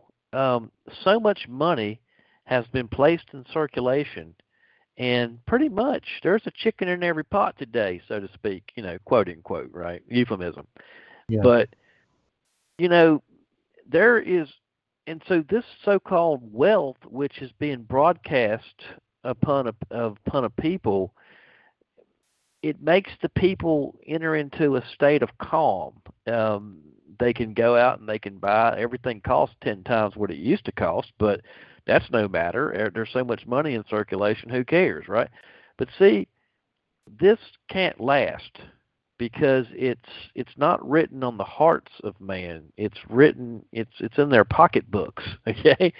And it's that not can't theirs. last. And it's Right. not theirs. See, they're giving them like a child. Like you said, they throw tantrums and stuff like that. They want what they want, and they don't care how they get it. They just want it. See, Right. but if the mother or the father or whoever's kind of watching and taking care of them doesn't explain to them, they're just giving it to them without any knowledge to go along with it. They're just satisfying their so-called wants and urges and not Right. really giving them no understanding to go with it. Say, well, this and this and that. That's why if you look at what's going on with the Democrats, and I ain't trying to get political or nothing here, but I mean, they got they got that communism aspect there. Everything's for free. That's what they want to do it. They're not even thinking ahead how they're going to pay for any of it. I Right. mean, everybody's got to pay the piper, so to speak. And that song, "Hey, hey, I'm the Piper." They need to really listen to that song. Why they're saying it. They're following the tune of, let's just say, the system, so to speak. They're not paying attention to what's really going on. They're lulling them to sleep by a song or a saying, and Yes. the saying is coming from the system, and not we're listening to the wrong voice. What did the Messiah say? My people hear my voice, and another voice they will not listen to. But see, man has got so lulled to sleep, they're listening to the voice of the system instead of what the Creator's telling them. And he says, "Behold, I stand at the door and knock. And if you will open up to me, I will sup with you and you with me." In other words, I'll Yes. get you out of this situation. I'll give you the saving solution if you just pay attention. And that goes along with what you was talking about tonight. I mean, we need to rightly divide the divine truth of what's there.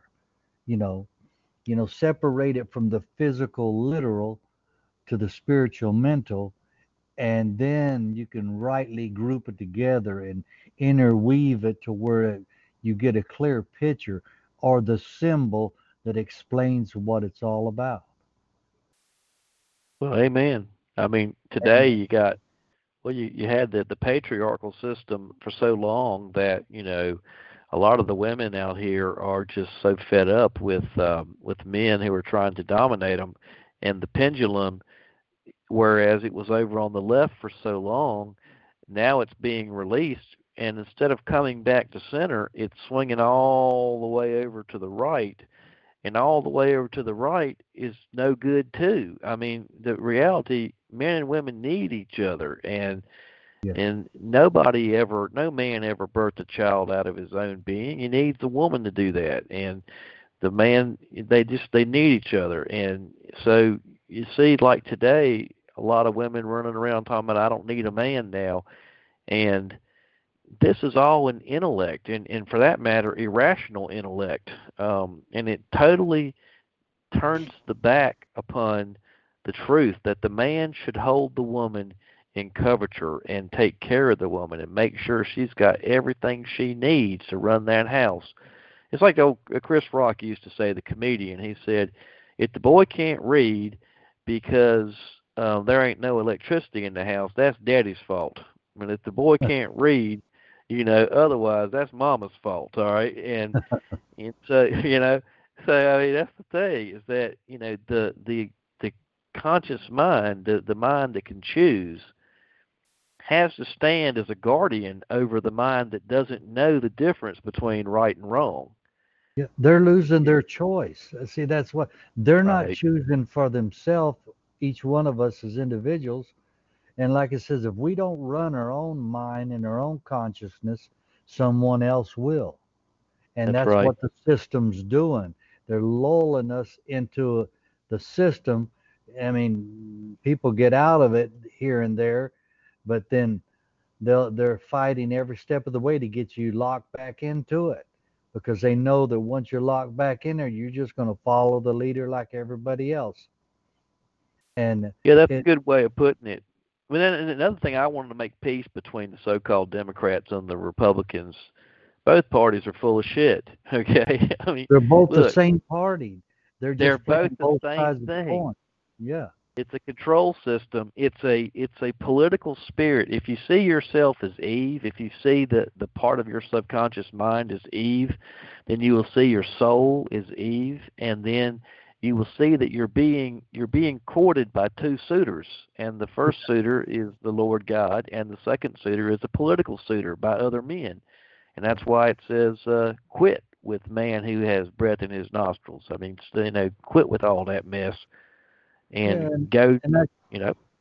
in actuality, our mind is, in a sense, you could say, committing adultery. There, Yeah, it's a whoring after other things, not the true yeah, husband. yeah. That's it. Not in a sense, in reality. That's exactly right. Well, even in reality, you could say that too, because that's literally happened to a lot of people out there too. You're right. But But I I try mean, to look at things from the spiritual sense first and yes, then drop it down into the physical, mental, and to where it makes sense. And if they have to, kind of agree, not kind of, they have to agree, because if the as above, so below. yes, So, sir. and I mean, it's just, but I mean, everything that you were speaking tonight and what's coming out here, I mean, if that wasn't by divine order, I don't know what was, because I mean, it's there. And if people really take the time to look at it and, I mean, understand it, look at it from the spiritual side of it, what I mean here, that we are the creator having an experience. Look at it from the spiritual sense as God and think it through, and you're going to see a whole lot of stuff that you need to change. I Well, that's mean, where years ago I used to be on this. I studied law. I studied precedent. I studied over Supreme Court cases, local cases. I just wanted to understand, and understand what are these ties? How are they doing this? And I just got to a point in my life where and I'm not kidding you, Jim. I know I have over 10,000 hours. I mean, I was addicted to knowing. Okay, seeking. I sought it. I wanted to know what was the chains that bound, and I came to see the trusts and how it's set up through money and other, how you have superior trustees and land tenant trustees, which I call inferior trustees, and how the whole system is set up in trust, which is set up, by the way, in the image of, it's in the same fractal. And you understand the image, it's in the same image. It's legal to that image, to that trust. But here's the thing: when you understand your own mind and how it works, then and your mind is ordered, and you understand that all things are possible with God. Well, then you understand the Old Testament now when he speaks to Zerubbabel, which is the one born into confusion. He says, "Who is this mountain that would stand before Zerubbabel? Zerubbabel shall make it as a plain." It's like Jimi Hendrix said, "I'm standing next to a mountain. I chop it down with the edge of my hand." See, you uh, can't. Once you understand that that it's not by strength. It's not by the if you want to put strength in your voice and shout it from the mountaintop. Well, that's got no less power than the one who whispers it as a faint whisper in thought. They have exact power. In fact, the one who shouts it many times doesn't really believe, so he tries to add his own power and his own will to overcome his internal belief. But it can't be done. It's not by strength, not by might, but by my spirit, saith the Lord. So yes, it's sir. that But like you were, quiet whisper. yes, sir. Like you were talking about, if the guy hollers it out. I mean, even though he hollers it out, and demands it, that don't always mean he's going to hear. But that still small voice that you were talking about, that Yes, sir. that mind of peace, and it says a soft answer turneth away wrath. That soft Yes. answer is going to get a whole lot more attention than somebody hollering, "Hey, you over there!" You Well, know, back to that formula. If I want to pray for you right now, Jim, all I have to do is go find my center, close my eyes, sit in peace, find the center within me of peace, and just yell your name from my being, center of my being, Jim. Like I'm trying to get your attention, but not speak it, but just yell it from my center. I immediately have your attention in divine mind, and I brother, can, that you is know, absolute truth. I didn't mean to cut you off, but I mean, as when White Wolf was alive and things like that. I mean, when you put your mind on somebody, or like when you think about me, your name comes to my mind instantly, and I can feel you. yep, I you mean, can feel it. yes, sir.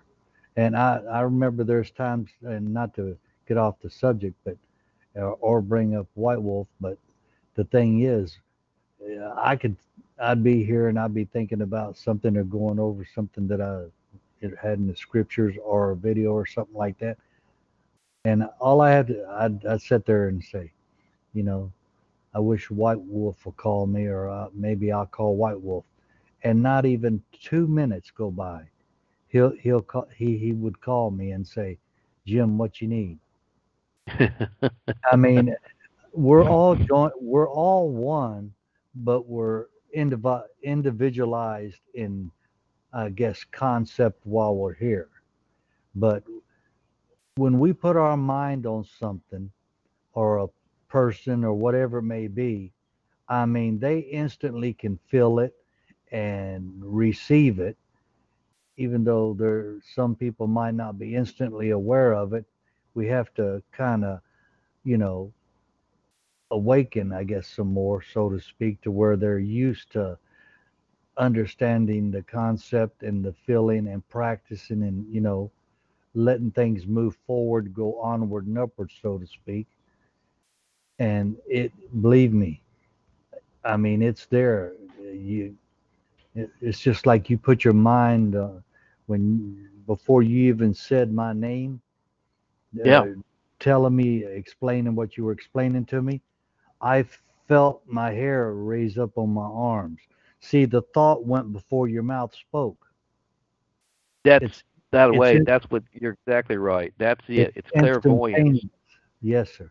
It I mean, that's the communication that happens in the subconscious mind. It's called the clairvoyant mind, and it's instantaneous. And the more you use it, the more faith you'll develop, and the more powers you can demonstrate, because um, you'll get better and better at it, to where when anybody turns their mind towards you, you know immediately.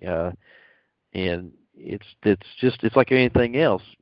You gotta, you can be born with all the God-given talent, but if you don't exercise it, well, it's wasted talent. you know We have to what the cre- exercise that. yes, sir. What the creator, I believe, what the creator is showing us, that we have to be consciously conscious of all things at all times. What I mean by that, on the divine laws that were set forth, I mean, and when the word comes forward, if we're conscious, it's like you were talking the other day about lucid dreaming. Yes, sir. A lucid dreaming means that when you're dreaming, you're consciously conscious of that, and that you can talk in the dream or do whatever you want to in the dream. But at the same time, if you ask a question, it will answer you back with the correct answer. But we have I to, like. Yeah. Can I'm I share sorry, something about that? White Wolf gave go, me something one time in a lucid dream, and I didn't. At first, I was like, okay, what is this? I called him up one day, and I was like, man, I'll tell you, I had a really weird dream the other night where I was in this GMC, and I look out my window, and there's this wolf pack running beside my truck, and I don't even have a GMC truck, and so I opened up the door, and the head wolf jumped into the truck with me and put my arm in his mouth. And my dad was sitting beside me in the truck, and he's screaming at me, "Kill it, kill it, like shoot it," you know. And I was like, "Why? Why should I shoot this wolf?" You know. Mhm. And I wrote him back and was like, I just remember like this wolf put my hand in his mouth almost like a symbol of peace. Like it looked to my dad like he was trying to kill me, but you know, it's like a dog which puts its arm, you know, it comes up and lightly chews on your arm or something, you know. It's like Okay. It wants was to a be wolf, friends, right? right? Yeah, it was A a wolf. wolf. Yes, sir. Okay. Wouldn't it, I mean, that could be a symbol of white wolf, but his mouth into your hand or on your arm, you know what I'm talking about? Hmm. Yes, sir. Uh, Yep. a mouth is a symbol of speech, right? And Right. I mean, from the other side, he's speaking forth uh, a blessing and strength on you because your arm represents strength and power. Well, that was the interesting thing was that um well, this happened before he passed away, but I emailed him and asked him about this, and it's like, what do you think this is about? And he said, well, he wrote me back and said, Benjamin is associated with the wolf, and he Yes. said he says now you're in the kin. He said you're in the kin now. So I wrote him months later, and I was complaining about something, you know, and he wrote me back and he said, "Man, you're in the wolf pack." He said, "Those in the wolf pack don't complain; they just get shit done," you know. And I'm like, all right, you Well, know. that's true. I mean, a wolf. I mean, if if you ever watched the when a wolf's doing whatever they're doing, even on like some of these documentaries, I mean, Yeah, there's some pretty smart animals, and I mean, they're definitely a leader of the pack. yeah, Uh, no doubt. but I mean, I don't know when you were saying it come to my mind. I mean, you know, the putting the mouth on your arm, but it's not necessarily hurting you. Most people would Right. think it's a wolf, it's going to kill you or hurt you or something like that. But we also need to look at see, like a lot of people say, well, I had a dream, but sometimes I don't understand it. I said, well, it can mean a lot of things, but uh, our mind sees in pictures. That's why they Yes. use hieroglyphs back in ancient times, in Egypt and stuff. Because what does it say? One picture's worth more than 10,000 words. I mean, Yep. it explains the whole situation if you really take time to look at it. And when we have dreams, if we can remember our dream and write it down, and then as we read it, things will start opening up to us what those symbols and meanings are. And it's something sometimes we want to know the answer right away, right then, right there. And it doesn't happen. Sometimes it takes a little time, an hour or two, sometimes 2 or 3 days, unless it was meant for you to know at that time. Then you would have got the interpretation and the answer to it right away. I mean, it's a fantastic thing, and I mean how the divine I am creator all I mean he excites me more and more every day because I mean you can't outdo God. You just got to get in line and go with it because it's a Well, that's the wonderful great thing. thing. It says, I have come to give you life and life more abundantly. Every time I get in a situation where I'm like, you know, things aren't going my way, I just stop with all the complaining and all the not going my way business, and I drop back and I just stop what I'm doing. I close my eyes and I sit there until I see. See, I don't have to worry about the details. You ever heard the saying, the devil's in the details? Well, that's Yeah, right. If you want to concern yourself with all the details, you're going to catch the devil, okay? But if you don't worry about the details and you focus on the fruits of the state manifest, Well, the scripture says, I have ways beyond your knowing. Okay, so don't worry about how it's going to happen. Like, I was trying to get something done in my truck Saturday.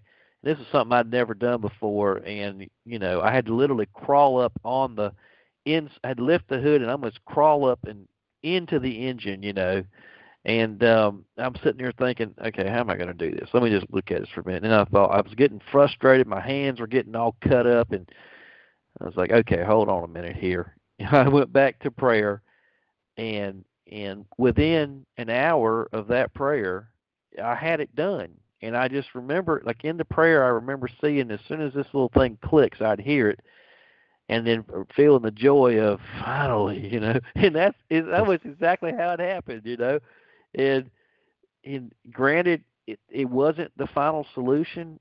But that wasn't my prayer. My prayer wasn't to reach the point of it all working. Maybe that's what I should have prayed. But my specific prayer was that I would be able to do what I was trying to do, and because it was way outside of my expertise and what I had done before.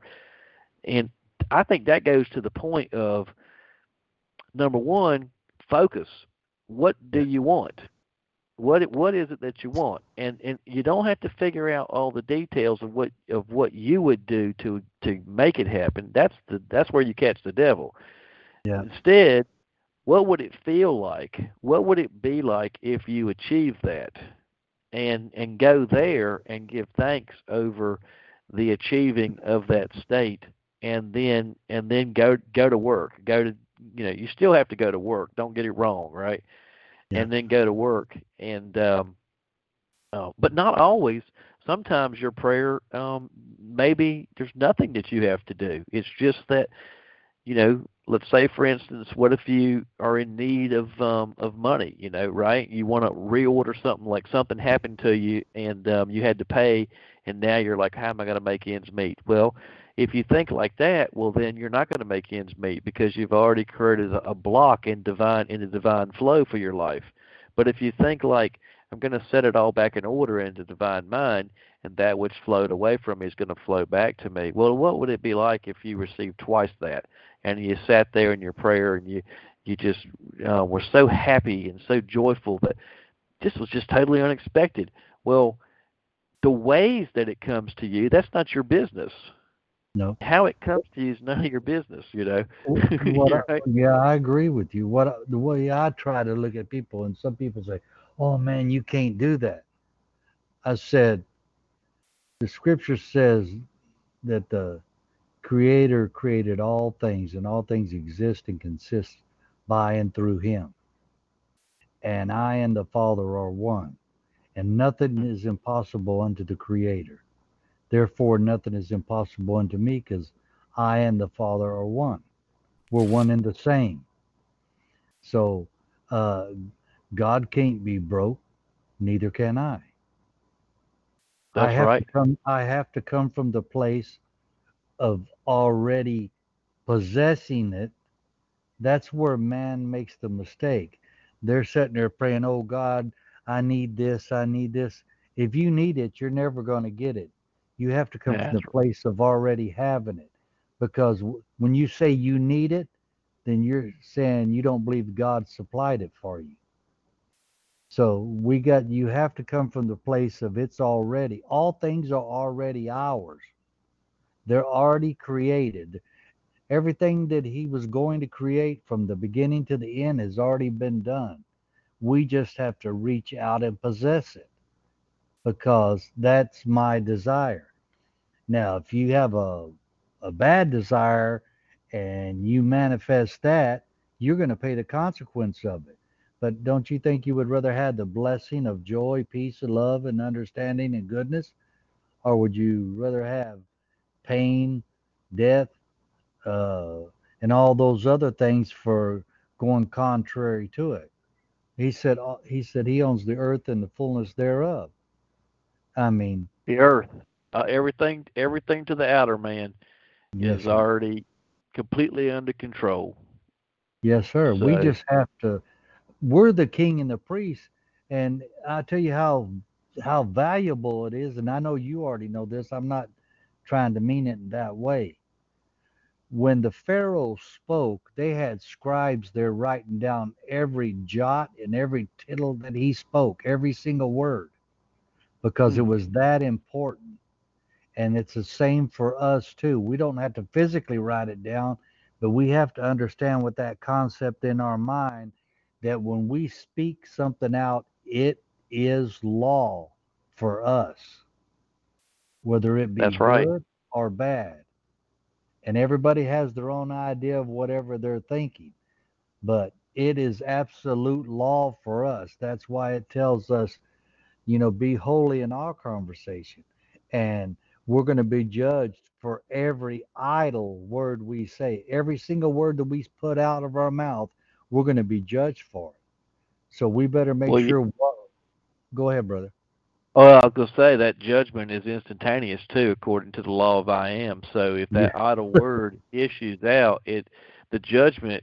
Like I know people hear that, and sometimes they think of someone sitting in in a robe and standing over them, judging them for their acts. But think of it like this: you're judging yourself. You're the one who issued the words, so you're the one that issued the misdeed, and that woman there is listening to everything you say now, and she's going to give you according to your heart's delight. And she's thinking to herself, well, this is what he delights in, so I want to give him death and things of all that he's bringing on his head, because Oh, apparently that delights him. yes, sir. I understand. And like the creator in the beginning, he said, my word has gone out and it will not come back empty or void.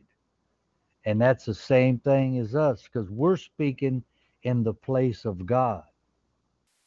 I'm not saying we're not, you know what I'm talking about. Yeah, I know I don't exactly mean what that you're we're talking about. taking over God. I'm just saying he's already put it out there and it's already manifested. We have to come to the realization of who and what we really are. You hear people from all over in every religion. Well, I'm a son of God. I'm a daughter of God.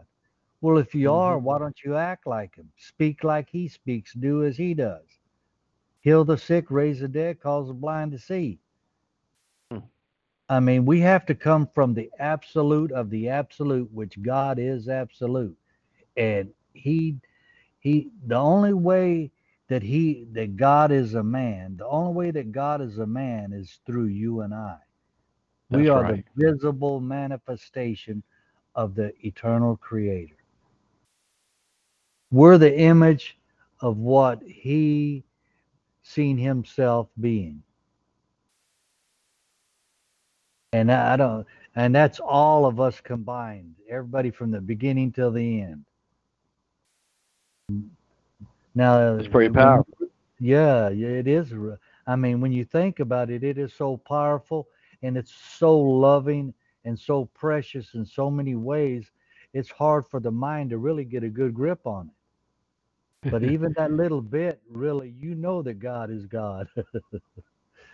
And I mean, it's such a mighty, mighty aspect. I know that Donna had a question there. I saw her raise her Okay. hand, but Okay. I mean, I didn't mean to get carried on here, but man, Oh, that's great, man. That's there's great. just Yep. so many wonderful things that the Creator has set for us. If we can just grasp it, man, you can own a cattle on 1,000 hills if you wanted it. It's that easy, but we have to really come from that place within our being and connect with that divine eternal creator which is in us. And I mean, oh my God, I tell you, I'm gonna go ahead and unmute her. Okay. Are you there, Hi. Don? Yes, Sorry about sir. that. How's everybody? No, no, no, no. It's fine. Not at all. In fact, I was enjoying what you were saying. At that point, I think y'all were talking about Gary's dream, the dream with Gary and the wolf. I just was curious because I'm not saying this is anything right about it. I'm just saying I'd be interested to know, was that your right hand or your left hand he bit? Or not bit, but he just latched on Yeah, to. I know what you're saying. It was my right hand, and I just Yeah. remember my dad. I had this gun, and my dad was it was like an old time musket, and my dad was Mm-hmm. screaming at me, kill him, shoot him, shoot him, and I'm like, well, he's not trying to hurt me. Yeah, but there was like all these other wolves that were lined up, and they were walking on the side of the road. And I stopped and opened the door. My dad was sitting. I was driving, and they jumped in. Like one of them, the one in front, jumped into the Jeep, the GMC type of truck, and got in the back seat. And he's just screaming at me, "Kill him!" And I'm like, I'm not killing him." And he put my right hand in his in mouth, and I don't remember past that. Well, I just I don't. Are you right-handed? Are you right-handed too? Are you right-handed? I am right-handed. Yep, and always the right hand came to me. The arm strength. Yeah. Yep. I was thinking of Gary. Gary talks about, and Jim, can help me. Gary talks about polarity and reversals, and right hand means this, left hand means this, but I can't quite recall it all. But I just got that impression it was your right hand, and I got the impression that would be your power hand in the dream, and I got the impression that Gary, if that was representing Gary, that the reason he grabbed you was to give you a connection, to let you know. I'm not saying he knew then that when he was going to go or anything, but it was a dream. I don't even know how long ago that was, but it's almost as I got the idea that Gary has spoken the word, Gary's left the word, Gary's left tapes. He worked and worked, and now when he left, it's almost like you're doing, the hand would be working to me. The hand, you use your hands to create things. And so it's almost like I gave y'all this, I gave you my knowledge, I gave you my study, and he studied so hard the last few months. It's like he gave it. And then those wolves, maybe us, maybe we're all in this thing together. I don't know. I don't even know if that means anything, but it just, as you said it, I went, oh my gosh, you're doing kind of like Moses had to leave and Aaron, picked up. And Jim's doing the same thing. He's one of those wise wolves, because that's just a thought. It may not mean anything, but it just hit me. I was like, oh my gosh, that the wolf was there. He spoke, the wolf, and his mouth, it was his mouth, and it went to your hand, and you're doing. Kind of like David was. I feel that way. It came to my mind about he didn't try to hurt you. He grabbed your hand. He spoke the blessing in a sense, because the mouth and the teeth he didn't try to harm you. So he wasn't to me, it was the voice. It was like a mantle, wasn't it? Yeah, Ooh, passing he passed the mantle to y'all. To you guys, and the strength is in your right hand. That's it. I just couldn't. Wow. God bless. There was another woman. There was another woman that I know that I told this dream to. I only told it to 2 people back when it happened, but I told this other woman, and she said the word mantle. She said it's like you're being passed the mantle, and I said. I said, I don't know what you're talking about. But then, when White Wolf passed on, the same woman asked me. She said, "Well, what are you going to do?" And I said, "I'll tell you what I'm going to do. If Jim calls me and asks, then I'll do it. That's going to be my fleece I'm setting out, right?" And so he called, and I said, "Well, dadgummit, that was it." So then that was the confirmation, So that was the fleece. He had to call, and Jim and I had not talked before that at all, and he called me on the phone, right? So that was, Well, Jim was in order, you were in order, and together y'all are doing so good on here. Well, it's awesome team. Awesome team. It's being carried forward. Absolutely. Michael Joseph's doing a phenomenal job. Excellent. I know White Wolf's watching, and I know he agrees. And he's proud of you. And, it's because that's what it's all about. We have to help our brothers and sisters the best we know how to see the divine eternal truth of the Almighty, and not mixed words that the so-called system and the so-called churches. I'm not talking about the ecclesia, because we're the ecclesia, the body electric, but I'm talking about the ones that are calling themselves churches out there. That there's a difference there. Not that they're not good people. It's just that they're slightly misguided in certain things there, because it's not. I mean, because and even the people that are in those churches, they're telling you that it's like it's dead, like there's no life there. And I've heard you that know, in those churches. I sure I have. mean, I'm hearing that everywhere. I don't care if it's Pentecostal, Baptist, Lutheran, it doesn't matter. I mean, I Sad. have a lot of friends, and they're telling me, man, it's like you'd have to ring a doorbell to get their attention. Hey, it's It, not like Azusa Street anymore, is it? Like I mean, when they come and out of Azusa. they're so fed up I with say it. the ministers asking them for money when everyone's in a, I say a tight spot. To them, they feel like they're in a tight spot, and which I don't know, only they know. But they're really getting fed up with man's workings. I said the reason that is because you've got your mind off God and put it on man, and you're following, what does it say, when sin or missing the mark, which is sin, Mm-hmm. it bringeth forth what? Death. And spiritually, Yeah. you're dying because you're not getting fed the truth of the eternal light, which gives you the energy and the power to do as the Creator set forth for us all to do. And that's what we need to do. Take our mind off man and put it on the divine eternal word of what's been brought forth, and to help our fellow man. And you know the Creator shows me a lot of times, Philip and the eunuch. Hmm. I mean, he Mm-hmm. brings that to my mind, not all the time, but he does, where the Philip asks him, understand what thou readest. He says, Right. no, How how can I? can I unless someone explain it and show it to me? Right. And see, they're not being fed in the churches out there.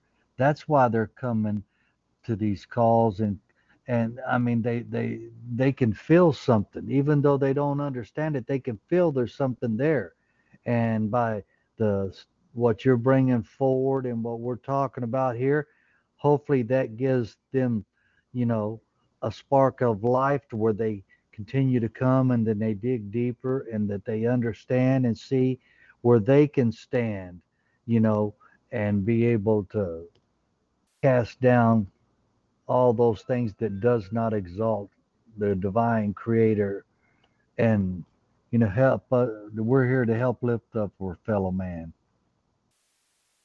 And Amen to that. that's what I believe you're doing here tonight. I mean, I was blessed by it, and I'm sure others are too. I can't answer for them, but I know I was blessed. And Ooh, I've the been way blessed. Blessed, the way blessed, everything came out tonight, it kind of blessed. all jointly fits together there. So I believe this was ordered, you know, according to what the Spirit is bringing forward. Yeah. Yeah, that's And the Mr. the Jim, great thing is that. Go ahead, Donna. oh no, I don't interrupt you. I was just going to tell him I had a question within my own self. You ever asked your own self? Really you're asking y'all, but I was asking my own self a few questions that I thought of later. Sometimes after you listen to Michael, you think of questions later and you don't want to bother anybody. So I just asked myself, asked the Spirit, And so, Jim, you sent me that video today, and it was addressing the questions I had. The minute I pushed the play on it, some of the questions I had asked y'all the night before, that minister that you sent, he went right into what I was talking about, and I got a lot out of it. Then from there, it flipped. You know how YouTube will do? It'll flip to something else. It flipped to one of my favorite people, Bruce Lipton, and Bruce Lipton was addressing some of the similar things that I was thinking about because of Michael Joseph and you, things you had said, and Gary's not here for me to ask, so I just want to say y'all both are really, really in tune. It's really in tune right now, I'll just be honest with you. But one thing I wanted to ask Michael Joseph, you have a lot of faith. You do really well because, like, when you burnt yourself and that pain and everything, you were able to really rise above that. So I got a question about me. Man, I'm pretty tough. I'm a deputy. I'm pretty tough. I have a high pain tolerance. I like to think, hey, I got this. But I had 2 root canals last Monday, side by side. I don't even like root canals, but I'm trying to temporarily save these teeth so I can, get my mouth straightened out. I just don't think it's good to pull them. So I had, one of them's a retreat, and one of them was just a regular root canal. He probably dug in there about 3.5 hours. Well, evidently I had so much infection in there, thinking it was sinus because I have a lot of sinus. evidently he was just horrified and frightened at how much was up in there. So I'm like, I got this. And I know I have it, and I know I'm improving, but I just want to know if I'm doing everything right to expedite the process, because I'm like, dang, right now, like I couldn't even put my teeth together for days. And I think I've clenched my teeth at night a couple of times. It hurt it. So then your imagination, you go, I hope I didn't, because he said, don't you dare clench your teeth. But he told me not to wear a night guard. And a couple of times I dreamed and I clenched my teeth. So that hurt. How do you, when you already are there with this pain, sometimes I think that weakens me because you're just so tired of hurting, not used to hurting, and I can usually transcend that. And so Lipton, one of the things he was saying today was so good, but I'm not sure I exactly know what he was saying to do. See if you know what he's talking about. He's saying your subconscious is really like a recorder, and we tend to want to tell it what to do, and it's not listening. That's not the way it works. And even being repetitive. And see, tonight you're saying the same thing, screaming or whatever is not going to do, crying it out. Okay, he basically was talking about like Gary, like theta, delta. And I think last week when you were saying do certain things with the breath at night and morning, I think that's what Lipton is saying, is when you want to see this thing getting better and being drained. Because what they're thinking now, antibiotics not working, herbs aren't working, they're thinking that the infection's caught between something where it can't get out. And we're going to have to cut that and take your tip of your root out. And I'm thinking, oh, no, you're not. by His grace and mercy. So what I'm saying is, can you put that together for me a little bit? Because I'm so tired. And 1 minute I'm on the mountaintop, got it whipped, and the next minute that thing will swell up, and I go, oh, man, I'm in the flesh as a Pentecost. So is that what he's saying, that it's more effective when that monkey chatter is gone? Tell me some of your things you do with that, is what I'm asking. Well, it's funny because I had the same thing you're talking about. I literally, I got up underneath the sink, and I thought to myself, well, I'm an engineer. I can figure out how to do all this stuff. And I replaced the trash, the food compactor. It crushes all the food up and sends it down the sewers. I don't know. The words escaping me. But so I put the new one on, and it had this little lip it was supposed to sit on. And the thing weighed about 15, 20 pounds maybe, and it was supposed to be sitting on this lip, and I was right below it, and I was doing something with the connecting the pipes to the back of it or something, and it fell off the lip and fell right on my upper teeth and cracked. It chipped off part of my one tooth. I had to go to the dentist, and they made a fake thing there with something or other. It literally chipped it, but literally 4 teeth in the front of my mouth turned color. And I would go to bed at night, and I would lay down in the bed, and I would feel my heartbeat just pounding in my teeth. That's what I'm right? feeling. Me too. Oh my God, yes, so, it's terrible. So what happened was, after I lived with it for about a year and a half. I've got a pretty high pain threshold for pain too. That's why people complain to me about their pain or their life. I just, in my life, in my mind, I'm like, grow a set, right? I'm earning my stripes. I'm earning mine. But I've come to find out now, after talking to my wife, has shown me that everybody's pain or whatever their situation they're in is very painful for them, and it doesn't help them at all if you take the attitude that that ain't shit. I mean, I can't believe you're complaining over that, And you just have to meet them where they are and try to help them if you want to try to help them, And so there was a guy that I took under my wing years ago, and he started complaining to me over something that was so trivial I couldn't even understand his complaining. I said, come walk a mile in my shoes and then see about your complaining, Jack, But anyway, here's how I dealt with it.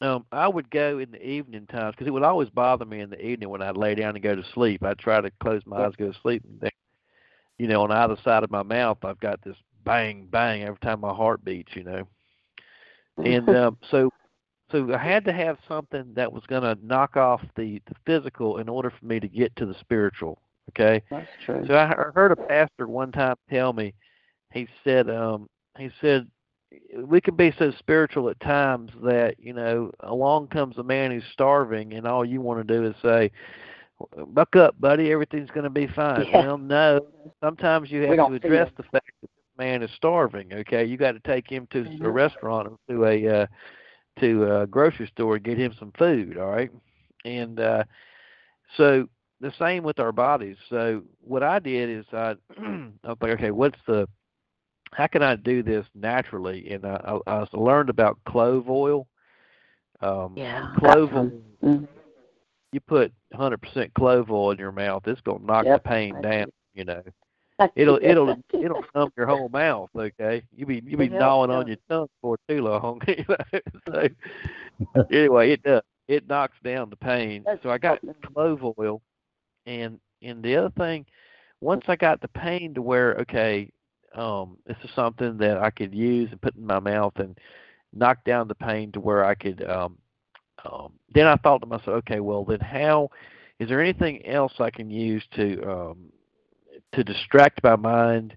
And then I started using peppermint oil. Peppermint, it's very soothing once you put it on the skin, and it has when it kind of evaporates off the skin, it gives you this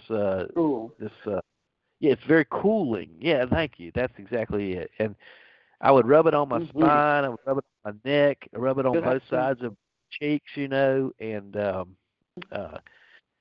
right. And once I did that, and I took care of the physical, then I could go into the spiritual. Then I could go into find my center and go into a meditative state. And literally, I would go in there. Once you get there, once you find your center. And you find that place in you where I don't know if you experience the colors in your field, but once you make it to purple or white, once you get that's what I see. Oh my God, I thought I was the only one. Yes. Now, once you make it to purple, it's like your body drops down some kind of morphine or something. I mean, you feel great. I mean, when you see the purple, does it See, here's the thing: you go through the different colors. You go through. No, I wish I did. I only see purple. I go straight. Okay, sometimes some people, depending on where they are in their walk, they'll start. So some people will see oranges and reds, which is the lower chakras. I did. That's cool, but I had never seen that. I see purples off. You'll make it into the green is the heart chakra, and then when you'll go into the violet. And then after the violet, you go into purple. And when the purple comes, it's like bubble gum glue. You know, it just drops down. You just feel like you're just one with the universe. I mean, you're just completely. I guess I'm lazy, and I guess I'm lazy. Well, the violet or purple that you're talking about, that's Keter. It opens up. That's the 7th chakra, and like you said, you're out in the universe. That is the gateway where if you proceed forward or higher, you will definitely go out and find pasture, and you will come back with sayings and utterance that you can't even explain to the known people, because you're the one that experienced it, and that's between you and the divine eternal. They're showing you those things. And if you're able to explain it, that's because it was meant for you to bring it back to help mankind understand. Thank y'all, because that's true. Well, there's one more. There's one more level, though, Donna. I want to tell you about one more. If you can sit in that purple, tell me how if you sit in that purple, and you can just rest your mind. Don't try to activate your mind. Don't try to you're sitting in a state of rest, in a state of receptivity. And the way I do it, see, if you talk to the so-called orthodoxy, I'll say, they'll tell you, don't do that. Don't do transcendental meditation. You're liable to catch a demon, you know. And so what I do is in the scriptures it says, if you ask your father for bread, he's not going to give you a serpent, you know. And so so what you do is before you go into the state, you say, look, I've come seeking the mind of Christ. That's your intent, which you've now put into the subconscious, okay? That's what you're impressing now into the superconscious. And you sit receptively to receive that mind. And if you could sit in purple for long enough, sometimes you'll go into pure white. And when you go into pure white, your pineal gland comes on. And when it comes on, believe me, you'll know it. No one can describe what it's like. But I'll tell you this. You will feel like a dead man. Okay, you will feel like you're. When it happened to me, my wife thought that I had literally died. She couldn't catch a pulse or even a heartbeat. She thought I died. It was glowing so bright in my my like, you know how they say it's in the center of your forehead, but the thing is you can't localize it. It's just like, imagine this light so bright, which is coming from almost, it seems like it's coming from the very top of your head, you know. Wow, that's beautiful. Except that you're not even aware. You're not even aware that it's your head. It's like it's your conscience, and it seems like this light is like come on, and it's so bright, like you can't even though your physical eyes are closed, you can't even look at it with your internal eye, right? Because it's just incredibly bright. And beautiful. Oh man, thank you. If you put in the prayer, you still have your active mind there. Your active mind is still available. You haven't taken leave. Oh, I see. If you put in the prayer there, and you put it in, like see you're at theta. You've now come into theta. You're at where the Ark of the Covenant is. You're about ready to fly out of the beat. You're about ready to fly out of the body. If you, in other words, that delta, it was you remember Noah's Ark had a hole in the top of it, the window. That's delta time. Okay, that's delta time space to fly out of the body. And so at theta is where the Ark of the Covenant is. You put the prayer in at theta. Wings of the cherubim. Wow. It's you don't have to think it's going to happen. It's going to happen. Yeah, I want to be there, not where I'm at on the earth. Yeah, I want to be there. Yeah, that's above pain. What you're talking about, you won't be. You won't be thinking in your carnal mind anymore. That's what I was trying to ask you. Because I can take the pain, but I just do something for the body. You have to give the body something that will allow you to get there, or else the body will nag at you to the point where it's damn near impossible to get there. But I've been doing everything Gary would tell me for the body, as far as just as a good. Yeah, I did a coffee enema today, which that gets rid of poisons and stuff. I did. Let's see, what all have I not done? I've done acupuncture. I've taken my herbs. I've meditated. I've done everything, but I'm like, one more step, and you just gave it to me, because the first time that purple ever happened to me, I think Gary was at our house. I was praying for somebody like he does, putting my hands like run energy and praying. When I closed my eyes, I was like, wow. When I was praying, I get it more praying for others, and I always feel real good when it comes, because I know they have faith or something, because when it comes, it's the most beautiful. For me, it's like a swirling circle, and it's real purple, real beautiful, but kind of pulsing, and you want to stay in that. You don't really want it to stop, but then you're praying for someone else, and so you can. I've seen it a few times when I was meditating for myself, but mostly it's for others. So I understand what you're saying, because I'm at the point now, I'm like, okay, I might do some of that purple for me this time instead of being so tough, because I've been pretty tough. 3.5 hours I was in that chair, you're drilling and doing, and then I bit on it a couple of times, and then I'm just, and I've worked with it. I'm like, okay, I'm missing something here. I don't have to. The reason I want out of it is, if you remember when Pharaoh, he called Moses and them up there and said, all right, get rid of these frogs. Pray to your God and get rid of them. And so they said, when do you want them gone? And he said, tomorrow. And that is hysterical. That's so like us, because the man of God was there. He said, I'll do it. And what does Pharaoh say? I want them gone tomorrow. They were in the bed. They were in the ovens. They were all up. Why in the world didn't he say here and now? So I'm thinking, Jesse Duplantis tells the whole thing. You know, he's a Cajun preacher. He tells a whole funny, story about that. But bottom line is, I'm tired of these frogs. I want them gone like as soon as possible, not tomorrow. So that's why I was asking you, how do I get rid of this? So tonight, I'm going purple by His grace and mercy. I'm going to really try to activate that pineal, like Jim said. And thank you. Well, Jim, hold on. At purple, you're in the pituitary. You've reached the state of royalty, because purple's the color of royalty in the Bible. Purple. I thought it was royalty when I thought, oh my God. So this is your pituitary gland clicking on, and the thing that the pituitary can do, it releases a a form of melatonin that is only good for your body, and so this melatonin can cure anything in your body. It's you know the I hope everybody else out there is like this. The pineal gland is the land of honey. The pituitary is the land of milk. The white milky substance, they call it the colostrum, or the it's just melatonin, but it can cure. That's where you get. We're going into Christmas. That's where you get the Santa Claus, because it's the colostrum. It's the Santa Claus descending from the north. Wow! Oh wow! Bringing gifts, right, of healing. But then if you stay in it until the white comes online, then you've entered into the land of honey, and that is where your pineal kicks in, right?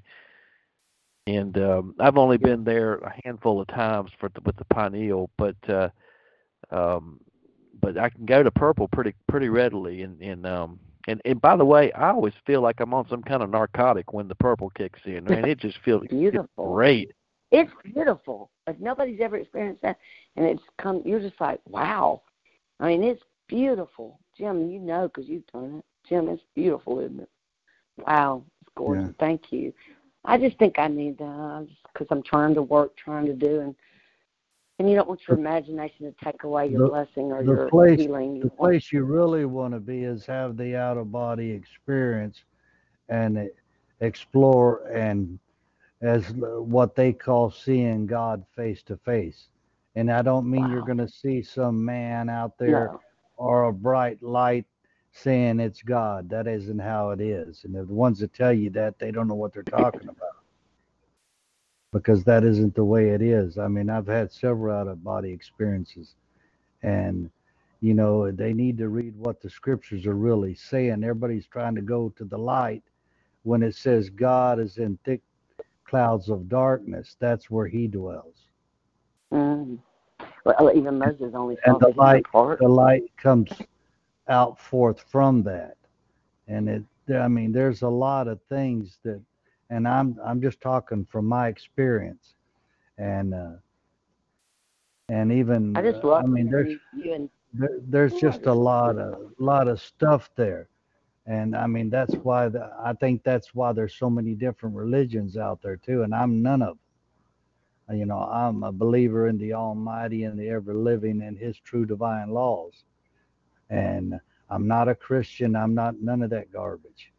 I am a true believer in the divine eternal laws of the I am that I am. And I don't want to belong to any religion, because if they look up the word religion, it means they're trying to realign you to the legions of Rome, and there's no way I'm going to go to there.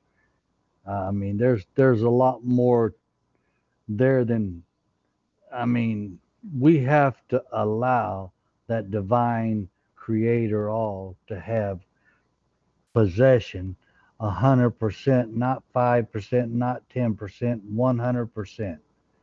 And with our walk with that divine eternal spirit. And it's a walk that, we're in this world, but we're not of it. And like he said, not any good thing would he withhold from them that dearly love him. And he hasn't, to this day, he's never withheld anything from me so far, and I don't think he will. Me neither. I sure don't want him to. I know I'm spoiled. I know. Well, we have to. I guess it's how people perceive things, how they see it within their mind's eye, and the walk that they have with that eternal spirit within them. I know we agree on a lot of things, and that's coming forward in that, but there's so much more to that eternal creator all that you can't even put it into words. Like I guess I'm still in the baby pool.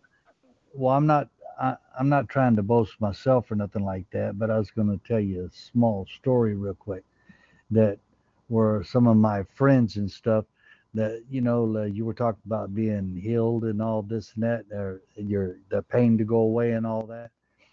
Well, some friends of mine, we get together, we'll be talking about scripture and stuff and that. They'd ask me questions, and I tell them, well, I'll do my very best to answer it, but I'm answering it from my understanding and from, you know, what I've come to know and understand according to the, you know, the scriptures and other things that, you know, that are there, and my personal experiences. And I would tell them, and then they will go on their way, and then next thing you know, heard a lot of talk from other people. Oh, that guy's crazy. He's insane. He's way out there. He ain't even from this planet. But the way he's talking about this, because they ain't never heard none of that stuff before about being healed, laying on hands, and it. I mean, some people have, but they hear it, but they don't really believe it or understand it. And then they will come back, you know, a week or 2 weeks, a month later, and they'll turn around and they'd ask me to pray for them. And before I said, well, I'll pray for her, but before I do, I want to ask you a question. They said, well, what is it? I said, why would you want a crazy and an insane person to pray for you? And they said, well, God answers your prayers. And I said, okay. And then I told them, I tried to make them think. I said, well, think of the logic of what I just said. And they said, well, we don't know. I said, if you're saying that I'm crazy and insane and that I'm out there, I'm not even from this planet, and God answers my prayer, I said, from my logic, I think if God's answering my prayers, I must be doing something right. I said, well, why isn't your God answering your prayers? They said, well, we don't know, but we know if you pray, God answers it and it happens. I said, well, first of all, it's not me, it's the Father within that does the works. Of myself, I can't do anything. It's that life of the Creator that's in me that does that. You know, I have to be in agreement and understand with all my heart, mind, and soul and being that it is absolute and it will do what it says it will do. And I said, that's why those things happen. It's not nothing that I do anything special or anything. I don't. I just act and I accept the eternal divine laws that were set forth from the beginning. And therefore, they recognize the spirit. Yeah. But all I'm saying is that people need to take a deeper look at what the divine, loving, almighty, absolute, perfect, divine creator all has for us. He loved us so much. Look what he put forth for all of us. He didn't create the bad. We caused all that to happen because of our free will thinking. Wow. It truly is a learning. But yet at the same time, we are just as he is. He don't have no restrictions, and neither do we.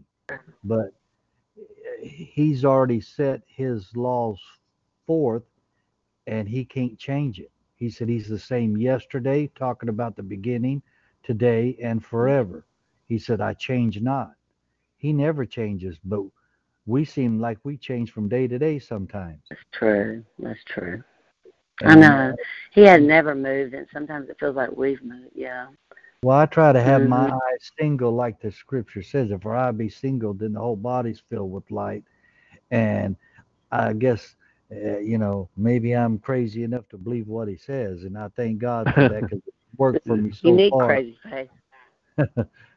And I didn't mean but to get Have you ever noticed, I don't know, I didn't mean to cut you off, but have you ever noticed that it's easier to, and the scripture says that, MJ probably would understand, it's easier for me to have faith and pray for y'all than myself, but there's a part in there where it says something like, I'm supposed to pray for you and you for me, and then we get it, because I guess it's just like you're in your own body, and you think, and the devil, which is our own counter side, says, well, you didn't do this, you didn't go to your appointment, you didn't. There's always doubt. A conviction. That's the part in you that doubts. doubts. That's the doubting Thomas in you, right? That's right. That's the devil. And so well, it's easy for me to pray for you, though. I don't have that thing there. Yeah. And so that's I appreciate y'all telling me your testimonies to build my faith back up, because I can have extreme faith for someone else. Like I could even pray for Gary for the longest. I didn't want to run energy or pray for him, because did you ever feel that way, Jim? I felt like, oh my gosh, you're so powerful. Why would I want to be? But I finally got over that as we, got older and got sick. I thought, well, you know what? I got so much love for you, and you've taught me so much. Hey, even if I'm a babe in it, I'm going to do it. And that's Sister. And he would receive it too. Gary, when you did that, he realized that I needed the practice and he needed the prayer. He would suck it right out of me. He would help me, see, because he's so powerful. Have you ever felt that way, Jim, with him? That was amazing. Well, I mean, I understand White Wolf. I mean, he was a unique person. I guarantee you, and I can understand that. Right. But the thing is, if we really realized who we are and what we are, and what I'm saying is, if we can really come to the realization of how powerful. No, what I'm trying to say is, we have to understand that we are just as it is, as the divine eternal all is. There's no separation. There's no difference. We are the visible manifestation of him. And if you can just grasp that in your mind, how much power that is, that created all things that is and that exist. Very humbling. Very humbling. Ooh. And you think, well, but he put that into us, himself into us. I say himself, he, she, and us, the male and female principle of the divine law, the positive, negative, so to speak, that causes movement. If you can try to fathom that. That's who you are. Uriaka riashandelo hobasibata chikai. Taso madishita. Hamashia. What I'm Riaka Mashia Hashamita. Thank you. What I'm trying to say is that you're talking about the Almighty All that's in you. Yes. And I know some people stick up their head and say, wow, look at me. No, I don't mean it in that sense. No. I mean, you humble yourself before that divine eternal power, like it says, and he will show you wonders that you have never seen before in your life. Man, that's so good. And I mean, I'm just coming from my heart. And what? No. I mean, what somebody told. Oh man, that's beautiful, Jim. Somebody shared something with me the other day that I just couldn't get over how they said it. I don't know that I can do it justice. I said something about done all I can do, and I'm going to stand now because the script says stand. But I love what this man said to me, and I have brought it back to my remembrance all week. He said, well, you're going to stand, but you're going to stand from a seated position. I went, huh? And he goes, you're royalty. And he said, have you ever seen, boy, it was beautiful. He said, I got a vision of it. He said, you're supposed to be sitting right up there with them. He said, that, they paid the price for you to be up there. And he said, have you ever seen royalty go out and actually fight on the front line? I go, no. He goes, then you don't have to either. You have a signet ring. You have everything you need. Man, that made you feel like it was like Game of Thrones. You're like, oh my gosh, you're right. But what? Okay. Okay. It was beautiful, MJ. I can't do justice to it, MJ. It was beautiful what he said, MJ. It was gorgeous. Oh my gosh. Well, I'd like to say one more thing about when you go to your meditative state and when you get to the plane of peace within you, you have the power at any time to thank whatever cells in your body to redeem whatever cells and to empower whatever cells in your body. And I saw this in a very weird way one time. I was at a chiropractor's office, and this guy, big guy too, he was probably 6'8", 280 plus maybe, a big guy. And this woman came in after he did his chiropractic. The doctor came and did his, they crack your back and all that. And this woman came in to give a massage. And so this guy's laying on his table. And this woman comes in, and she's a tiny little thing, but man, she was strong. Her hands were so unbelievably strong. And in other words, if you try to tell this woman, okay, you can't hurt me, you can get in there deep, well, you'd be backing off that real quick. And so she gets to working on him, and he had a problem with his hamstring. And every time she would stretch his hamstring to a certain point, he would thank his leg and he would thank his muscles for working the best they could for him. And I'm telling you, before too long, he had his leg. He was laying down the table, and he had his left leg up over his head. Okay. Wow. And this woman Pat that was giving him this massage, she's like, "How did you do that?" You know. And I was sitting there intently watching this whole scene, you know, and it did not fall on. As far as I was concerned, I know exactly how he was doing it, because those cells in your body have consciousness. So every one of your cells is like every cell in your body is a miniature universe, and it has the book of the law written into every cell, and so you're the commander in chief, sitting on the throne of consciousness, and so you can thank those cells. You can send those cells to do the divine good for this body in which you're abiding in. And here's the one other thing I wanted to say too about praying for somebody else. Remember tonight, it ties in perfect for what we talked about tonight, and that's this. It's like when you give alms, do it in secret. No, don't stand out there and say, okay, well, Sister Donna, I'm going to pray for you tonight on this call. Wrong. You know. See, no. And what you do is, see, if I was to put in a suggestion tonight into your subconscious and put in this prayer for you tonight on this call, well, it would open up the door for you to create a wall which would block this suggestion, which would be to your own hurt. Because the doubter in you could raise up and say, "Block! I'm gonna block this. I'm not sure I trust this.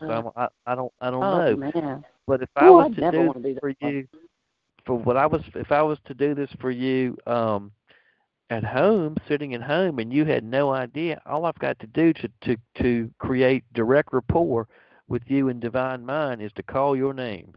And the moment I've called your name in Divine Mind, we're connected. And now I can put in the suggestion. I can impress the suggestion to your subconscious mind, and without you even knowing it's happening. So therefore, there's no way for you to create a defense against, based in non-trust, against this prayer. You know, and if the prayer contemplates your good, why would you deny it, right? If it was for your own good, your health, and your happiness, why would you deny it? So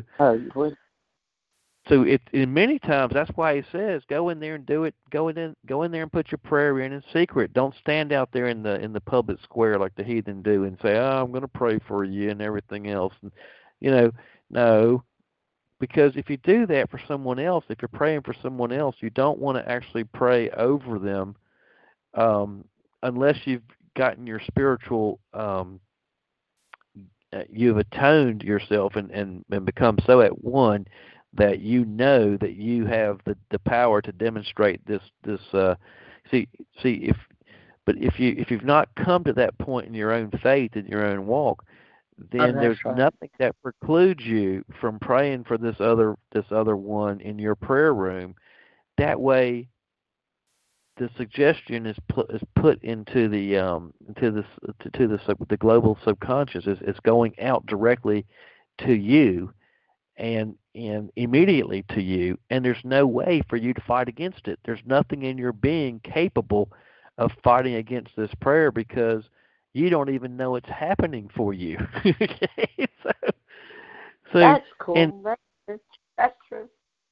That's why, the story in the scriptures where, Israel was at war, and whenever they held Moses' arms up, they won the battle. But when his arms fell, they lost the battle. And so that's what the idea is. Is that sometimes when you're in the heat of it, when you have something like you have that's fleshly, that's like a thorn in your side, it's hard for you to fight the battle because the flesh is just so overwhelming. So other people have to hold your hands up for you, because the ones who held up Joshua stood on one side and held up one of Moses' arms, and then another one stood on the other side. Isn't that something? That's cool. And that's what the idea is that when you're in the storm of whatever conflict that you're in, well, sometimes you can't do it yourself, because you're in this. It's frustrating because I don't have this happen to me very often. Usually I'm the one, I like to give, not have to take, and I don't like that.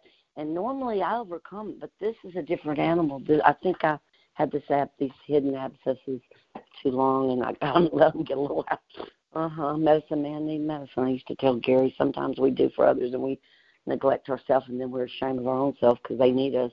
Yeah, I'm learning. But gosh, this is wonderful. Thank you so much. Oh my gosh, thank you. Well, I'm not trying to destroy your faith. I'm not trying to say that you don't have the power to call it forth and to you're heal building it up. No, because I was hard on myself because I vacillate today, feeling better and getting on top of the mountain and feeling high, and then sometimes when it's like a thing in the palate of my mouth, the infection has come to that point, and that's a thick place. And even the lady of health food said, oh gosh, it's hard to get anything in there, and so she's saying put poultices, and it's almost like that throbs so bad, and it's in that soft palate part, and then you're worried about grinding your teeth. It's almost like you kind of vacillate, and you don't want to be vacillating, you don't want to have a double mind, but like you said, you're in this body, and you start going, oh my God.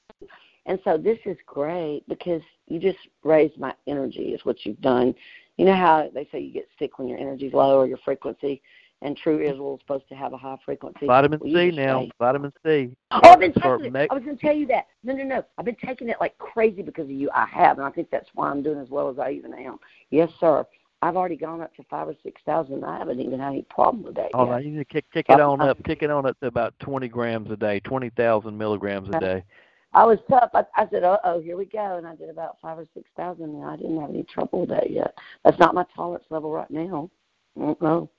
But, okay, kick it on up there, then. Get it on up there to about 20. And if you can get it to 30, you'd be surprised how well you'll feel once you get it up at these higher levels. Yeah. I believe you. And I don't know if any of y'all, plus I should have been taking this. I'll tell you about this some other time. I know y'all got to get off and get rest. But I had some moringa. Have y'all ever heard of moringa? Because that's a I take moringa thing. Too. Moringa's great. Okay, I'd quit taking my moringa leaf. I just quit, dummy. And so, boy, as soon as I started back taking that, I actually thanked y'all for letting this happen to me, because I think we were sliding on some of the things that we know to do that helps my mom, helps Steve. And I noticed it was at the time this happened that Steve needed some things, I think, work stressful, and we moved my mom in, bought a house, sold 2 houses, and went back to work. It's just been real stressful, and sometimes you just keep plugging along if you're a tough person. And I think it's the body's just trying to get my attention to go, stop now. You got to go back to how you used to be. And then it didn't help with Gary. That hurt, didn't it, Jim? Even though you have to understand there's a reason and you pick it up and go on, it still hurts. And so I think I was on a low frequency, and I think y'all was very merciful to me to let me have these abscesses come forward to teach me. I have gratitude for it, because I've already got back to doing things that since we moved we hadn't been doing. We lost things. I said, we got to do a coffee, where's this, or where's our wheatgrass press? I started feeling better, even though it's hurting and it's scary, and you don't want the dentist to get in there and start getting scared, because you want to go, no, it's okay. But even though all that happened, I felt good today. I felt better in my spirit. I'll put it that way. But I just needed to hear y'all's testimonies, because you really do overcome by hearing other people's words and their testimonies.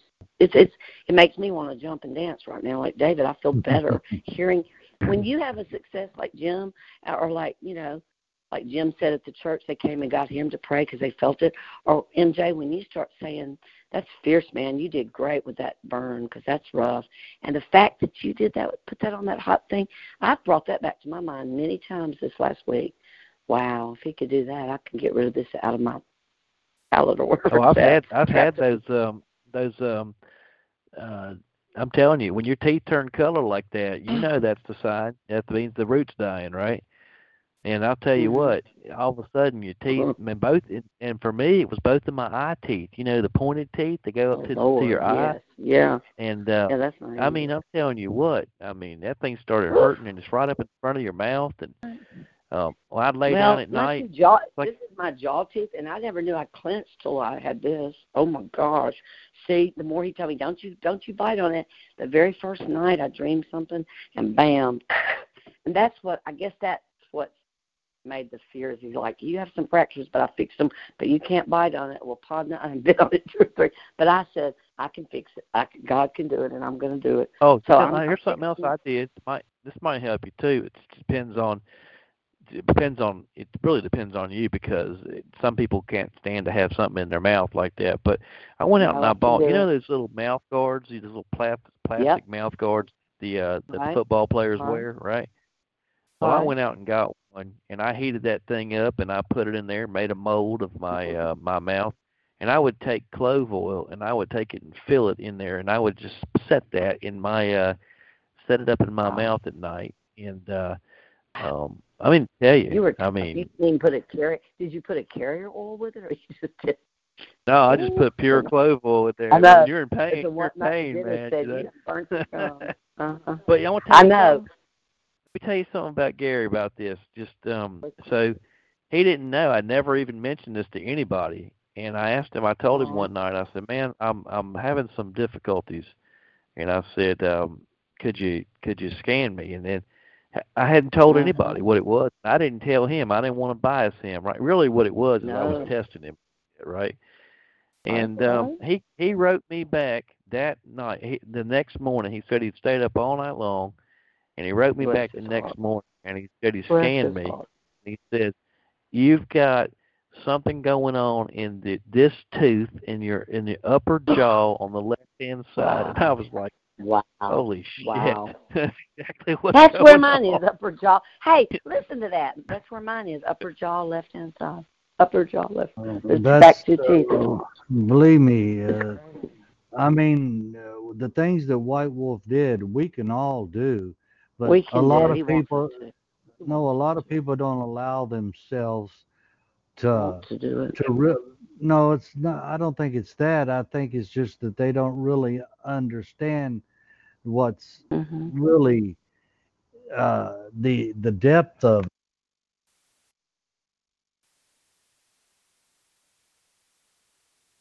I mean, the depth of what's really going on there. I mean, because there's just so much there that because of what the system's done to the people are intermixing what they're saying and what's really going on. That's why it says they're being tossed to and fro by every wind of direction. They don't know which ends up, so to speak. They think they do, but they're looking at it from so many different directions instead of saying, hey, there's only God and me. Because the me, that's why thou shalt have no other God before me. The me is me, and the God is within me. And that goes for everybody else the same way. They have to look at it from, you know what I'm saying? That God and them. We can't. I mean, we can listen to what people are saying, but we have to test and try it against the foundation and the true knowledge of what is, not what we might think it is or what, because that's where we start erring and cause other people to err. It has to come from that true divine place of what was set forth in the beginning there. And even as you go down through history, I mean, they kept changing it and changing it and changing it and changing it. And there's still truth there, but they still kind of twist and turned it. They got a little old and a little new, some borrowed and some things blue, so to speak. we have to become that pyramid, that pyramid, the light of the middle column. where the divine energy runs up and down our spine and ignites the pineal gland in our forehead, where we can have an Wow. out of body experience and Okie dokie, I'm gonna do it. divine healing Woo. and see God face to face. Amen. I'm not talking about a Thank man's you. face either. I'm talking about where you're in the presence, which God is everywhere present at the same time. But I mean to where you're consciously conscious of and are communicating with that divine eternal spirit, and whatever you're thinking, it answers you back and gives you insight, things maybe in your past and sometimes in your present and even on into the future. I mean, that's the place that we're striving to be and go and understand and do. They I used to mean, say under a the lot of belt where things the glory comes out. we either going to have That's to right. do or not do. There's no in between. He said, I'd rather have you hot or cold.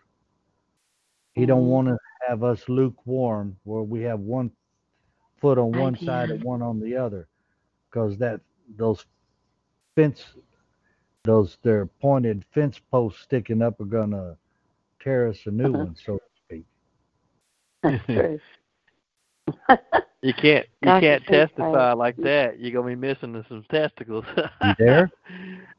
Yeah. Hey, guys, can you hear me? MJ? Can you hear me? Yep. We can hear you. Okay. Yeah. I just was wanting to let you know I've got to jump off. My daughter just came back in, and I need to jump Hello? off the call. I don't think Jim can hear me for some reason. I'll tell him, Jim, he needs to jump off, and I don't blame him. I know it's getting late, but I appreciate everybody. Hello? Thank you. Hey, You there? Jim. Yeah. I don't think Jim we're here, can hear you. He must I'm not here. hear us. So, okay, Jim. I couldn't he's hear saying y'all. I know. He needs to jump off. So thank y'all. Okay. Thank y'all for coming. Thank you. Thank you. Thank you. If you can hear me, Lord bless you all, and I Bless you. It's I look forward to next week. How about that? Onward and upward, right? Me too. Yeah, Me I would like too. heads up before the end of the week on what you might have coming forward, because it'd be a little bit easier, Okay. if you don't mind, brother.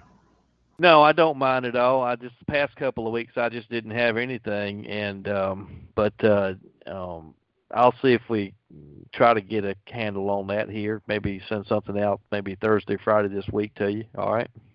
Okay, well, or you're just touch base of the text or something to say, well, I'm gonna, let the spirit, have its way tonight, or I have a dissertation or whatever, that way I Okay. have some heads up of what's taking place here, because Okay. I have one thing in mind and something totally else comes out, that's all. Okay. Well, honestly, I took down a couple of bullet points tonight, but I mean, I read the scriptures that I had put in, but I just sat back and leaned back in my chair and just went for it. And I tell you, that's how I know that it's like it's not me per se, because I don't have to work for the words; they just kind of flow out, and I just sort of give thanks afterwards. And I'll tell you what, after this call's up, I'll probably go back and listen to this call, and I'll learn more from it than I actually gave it. It's pretty amazing. But okay, y'all have a blessed week, and I love y'all, and thank you again for the opportunity. Brother, that's what we're here for. It says, come let us reason together, that way we may grow thereby. And, I appreciate everything you're doing, and all the folks that are on the call tonight that were here, and some that's got off, hopefully they'll go back and listen to the call. May Yahweh bless each and every one of them and keep them safe and out of harm's way. And that my prayer is that they receive perfect divine healing each and every day in each and every way. Amen. I can agree with that. But I love and appreciate y'all. And if everybody's done, then I will go ahead and end the call. Night. Good night, everyone. Y'all have a Night, blessed all. and keep you. Good night, Donna and Michael. Good night, Jim. I feel like the Good Walton. night. Good night, Jim. Shalom. Okay, Good night. shalom. And you too, Shalom. Matt. I know I don't know you, but I Night, mean, I Matt. heard your name. I don't know some of the others in there, but Yahweh bless you. Good night. Bless all. Night, night.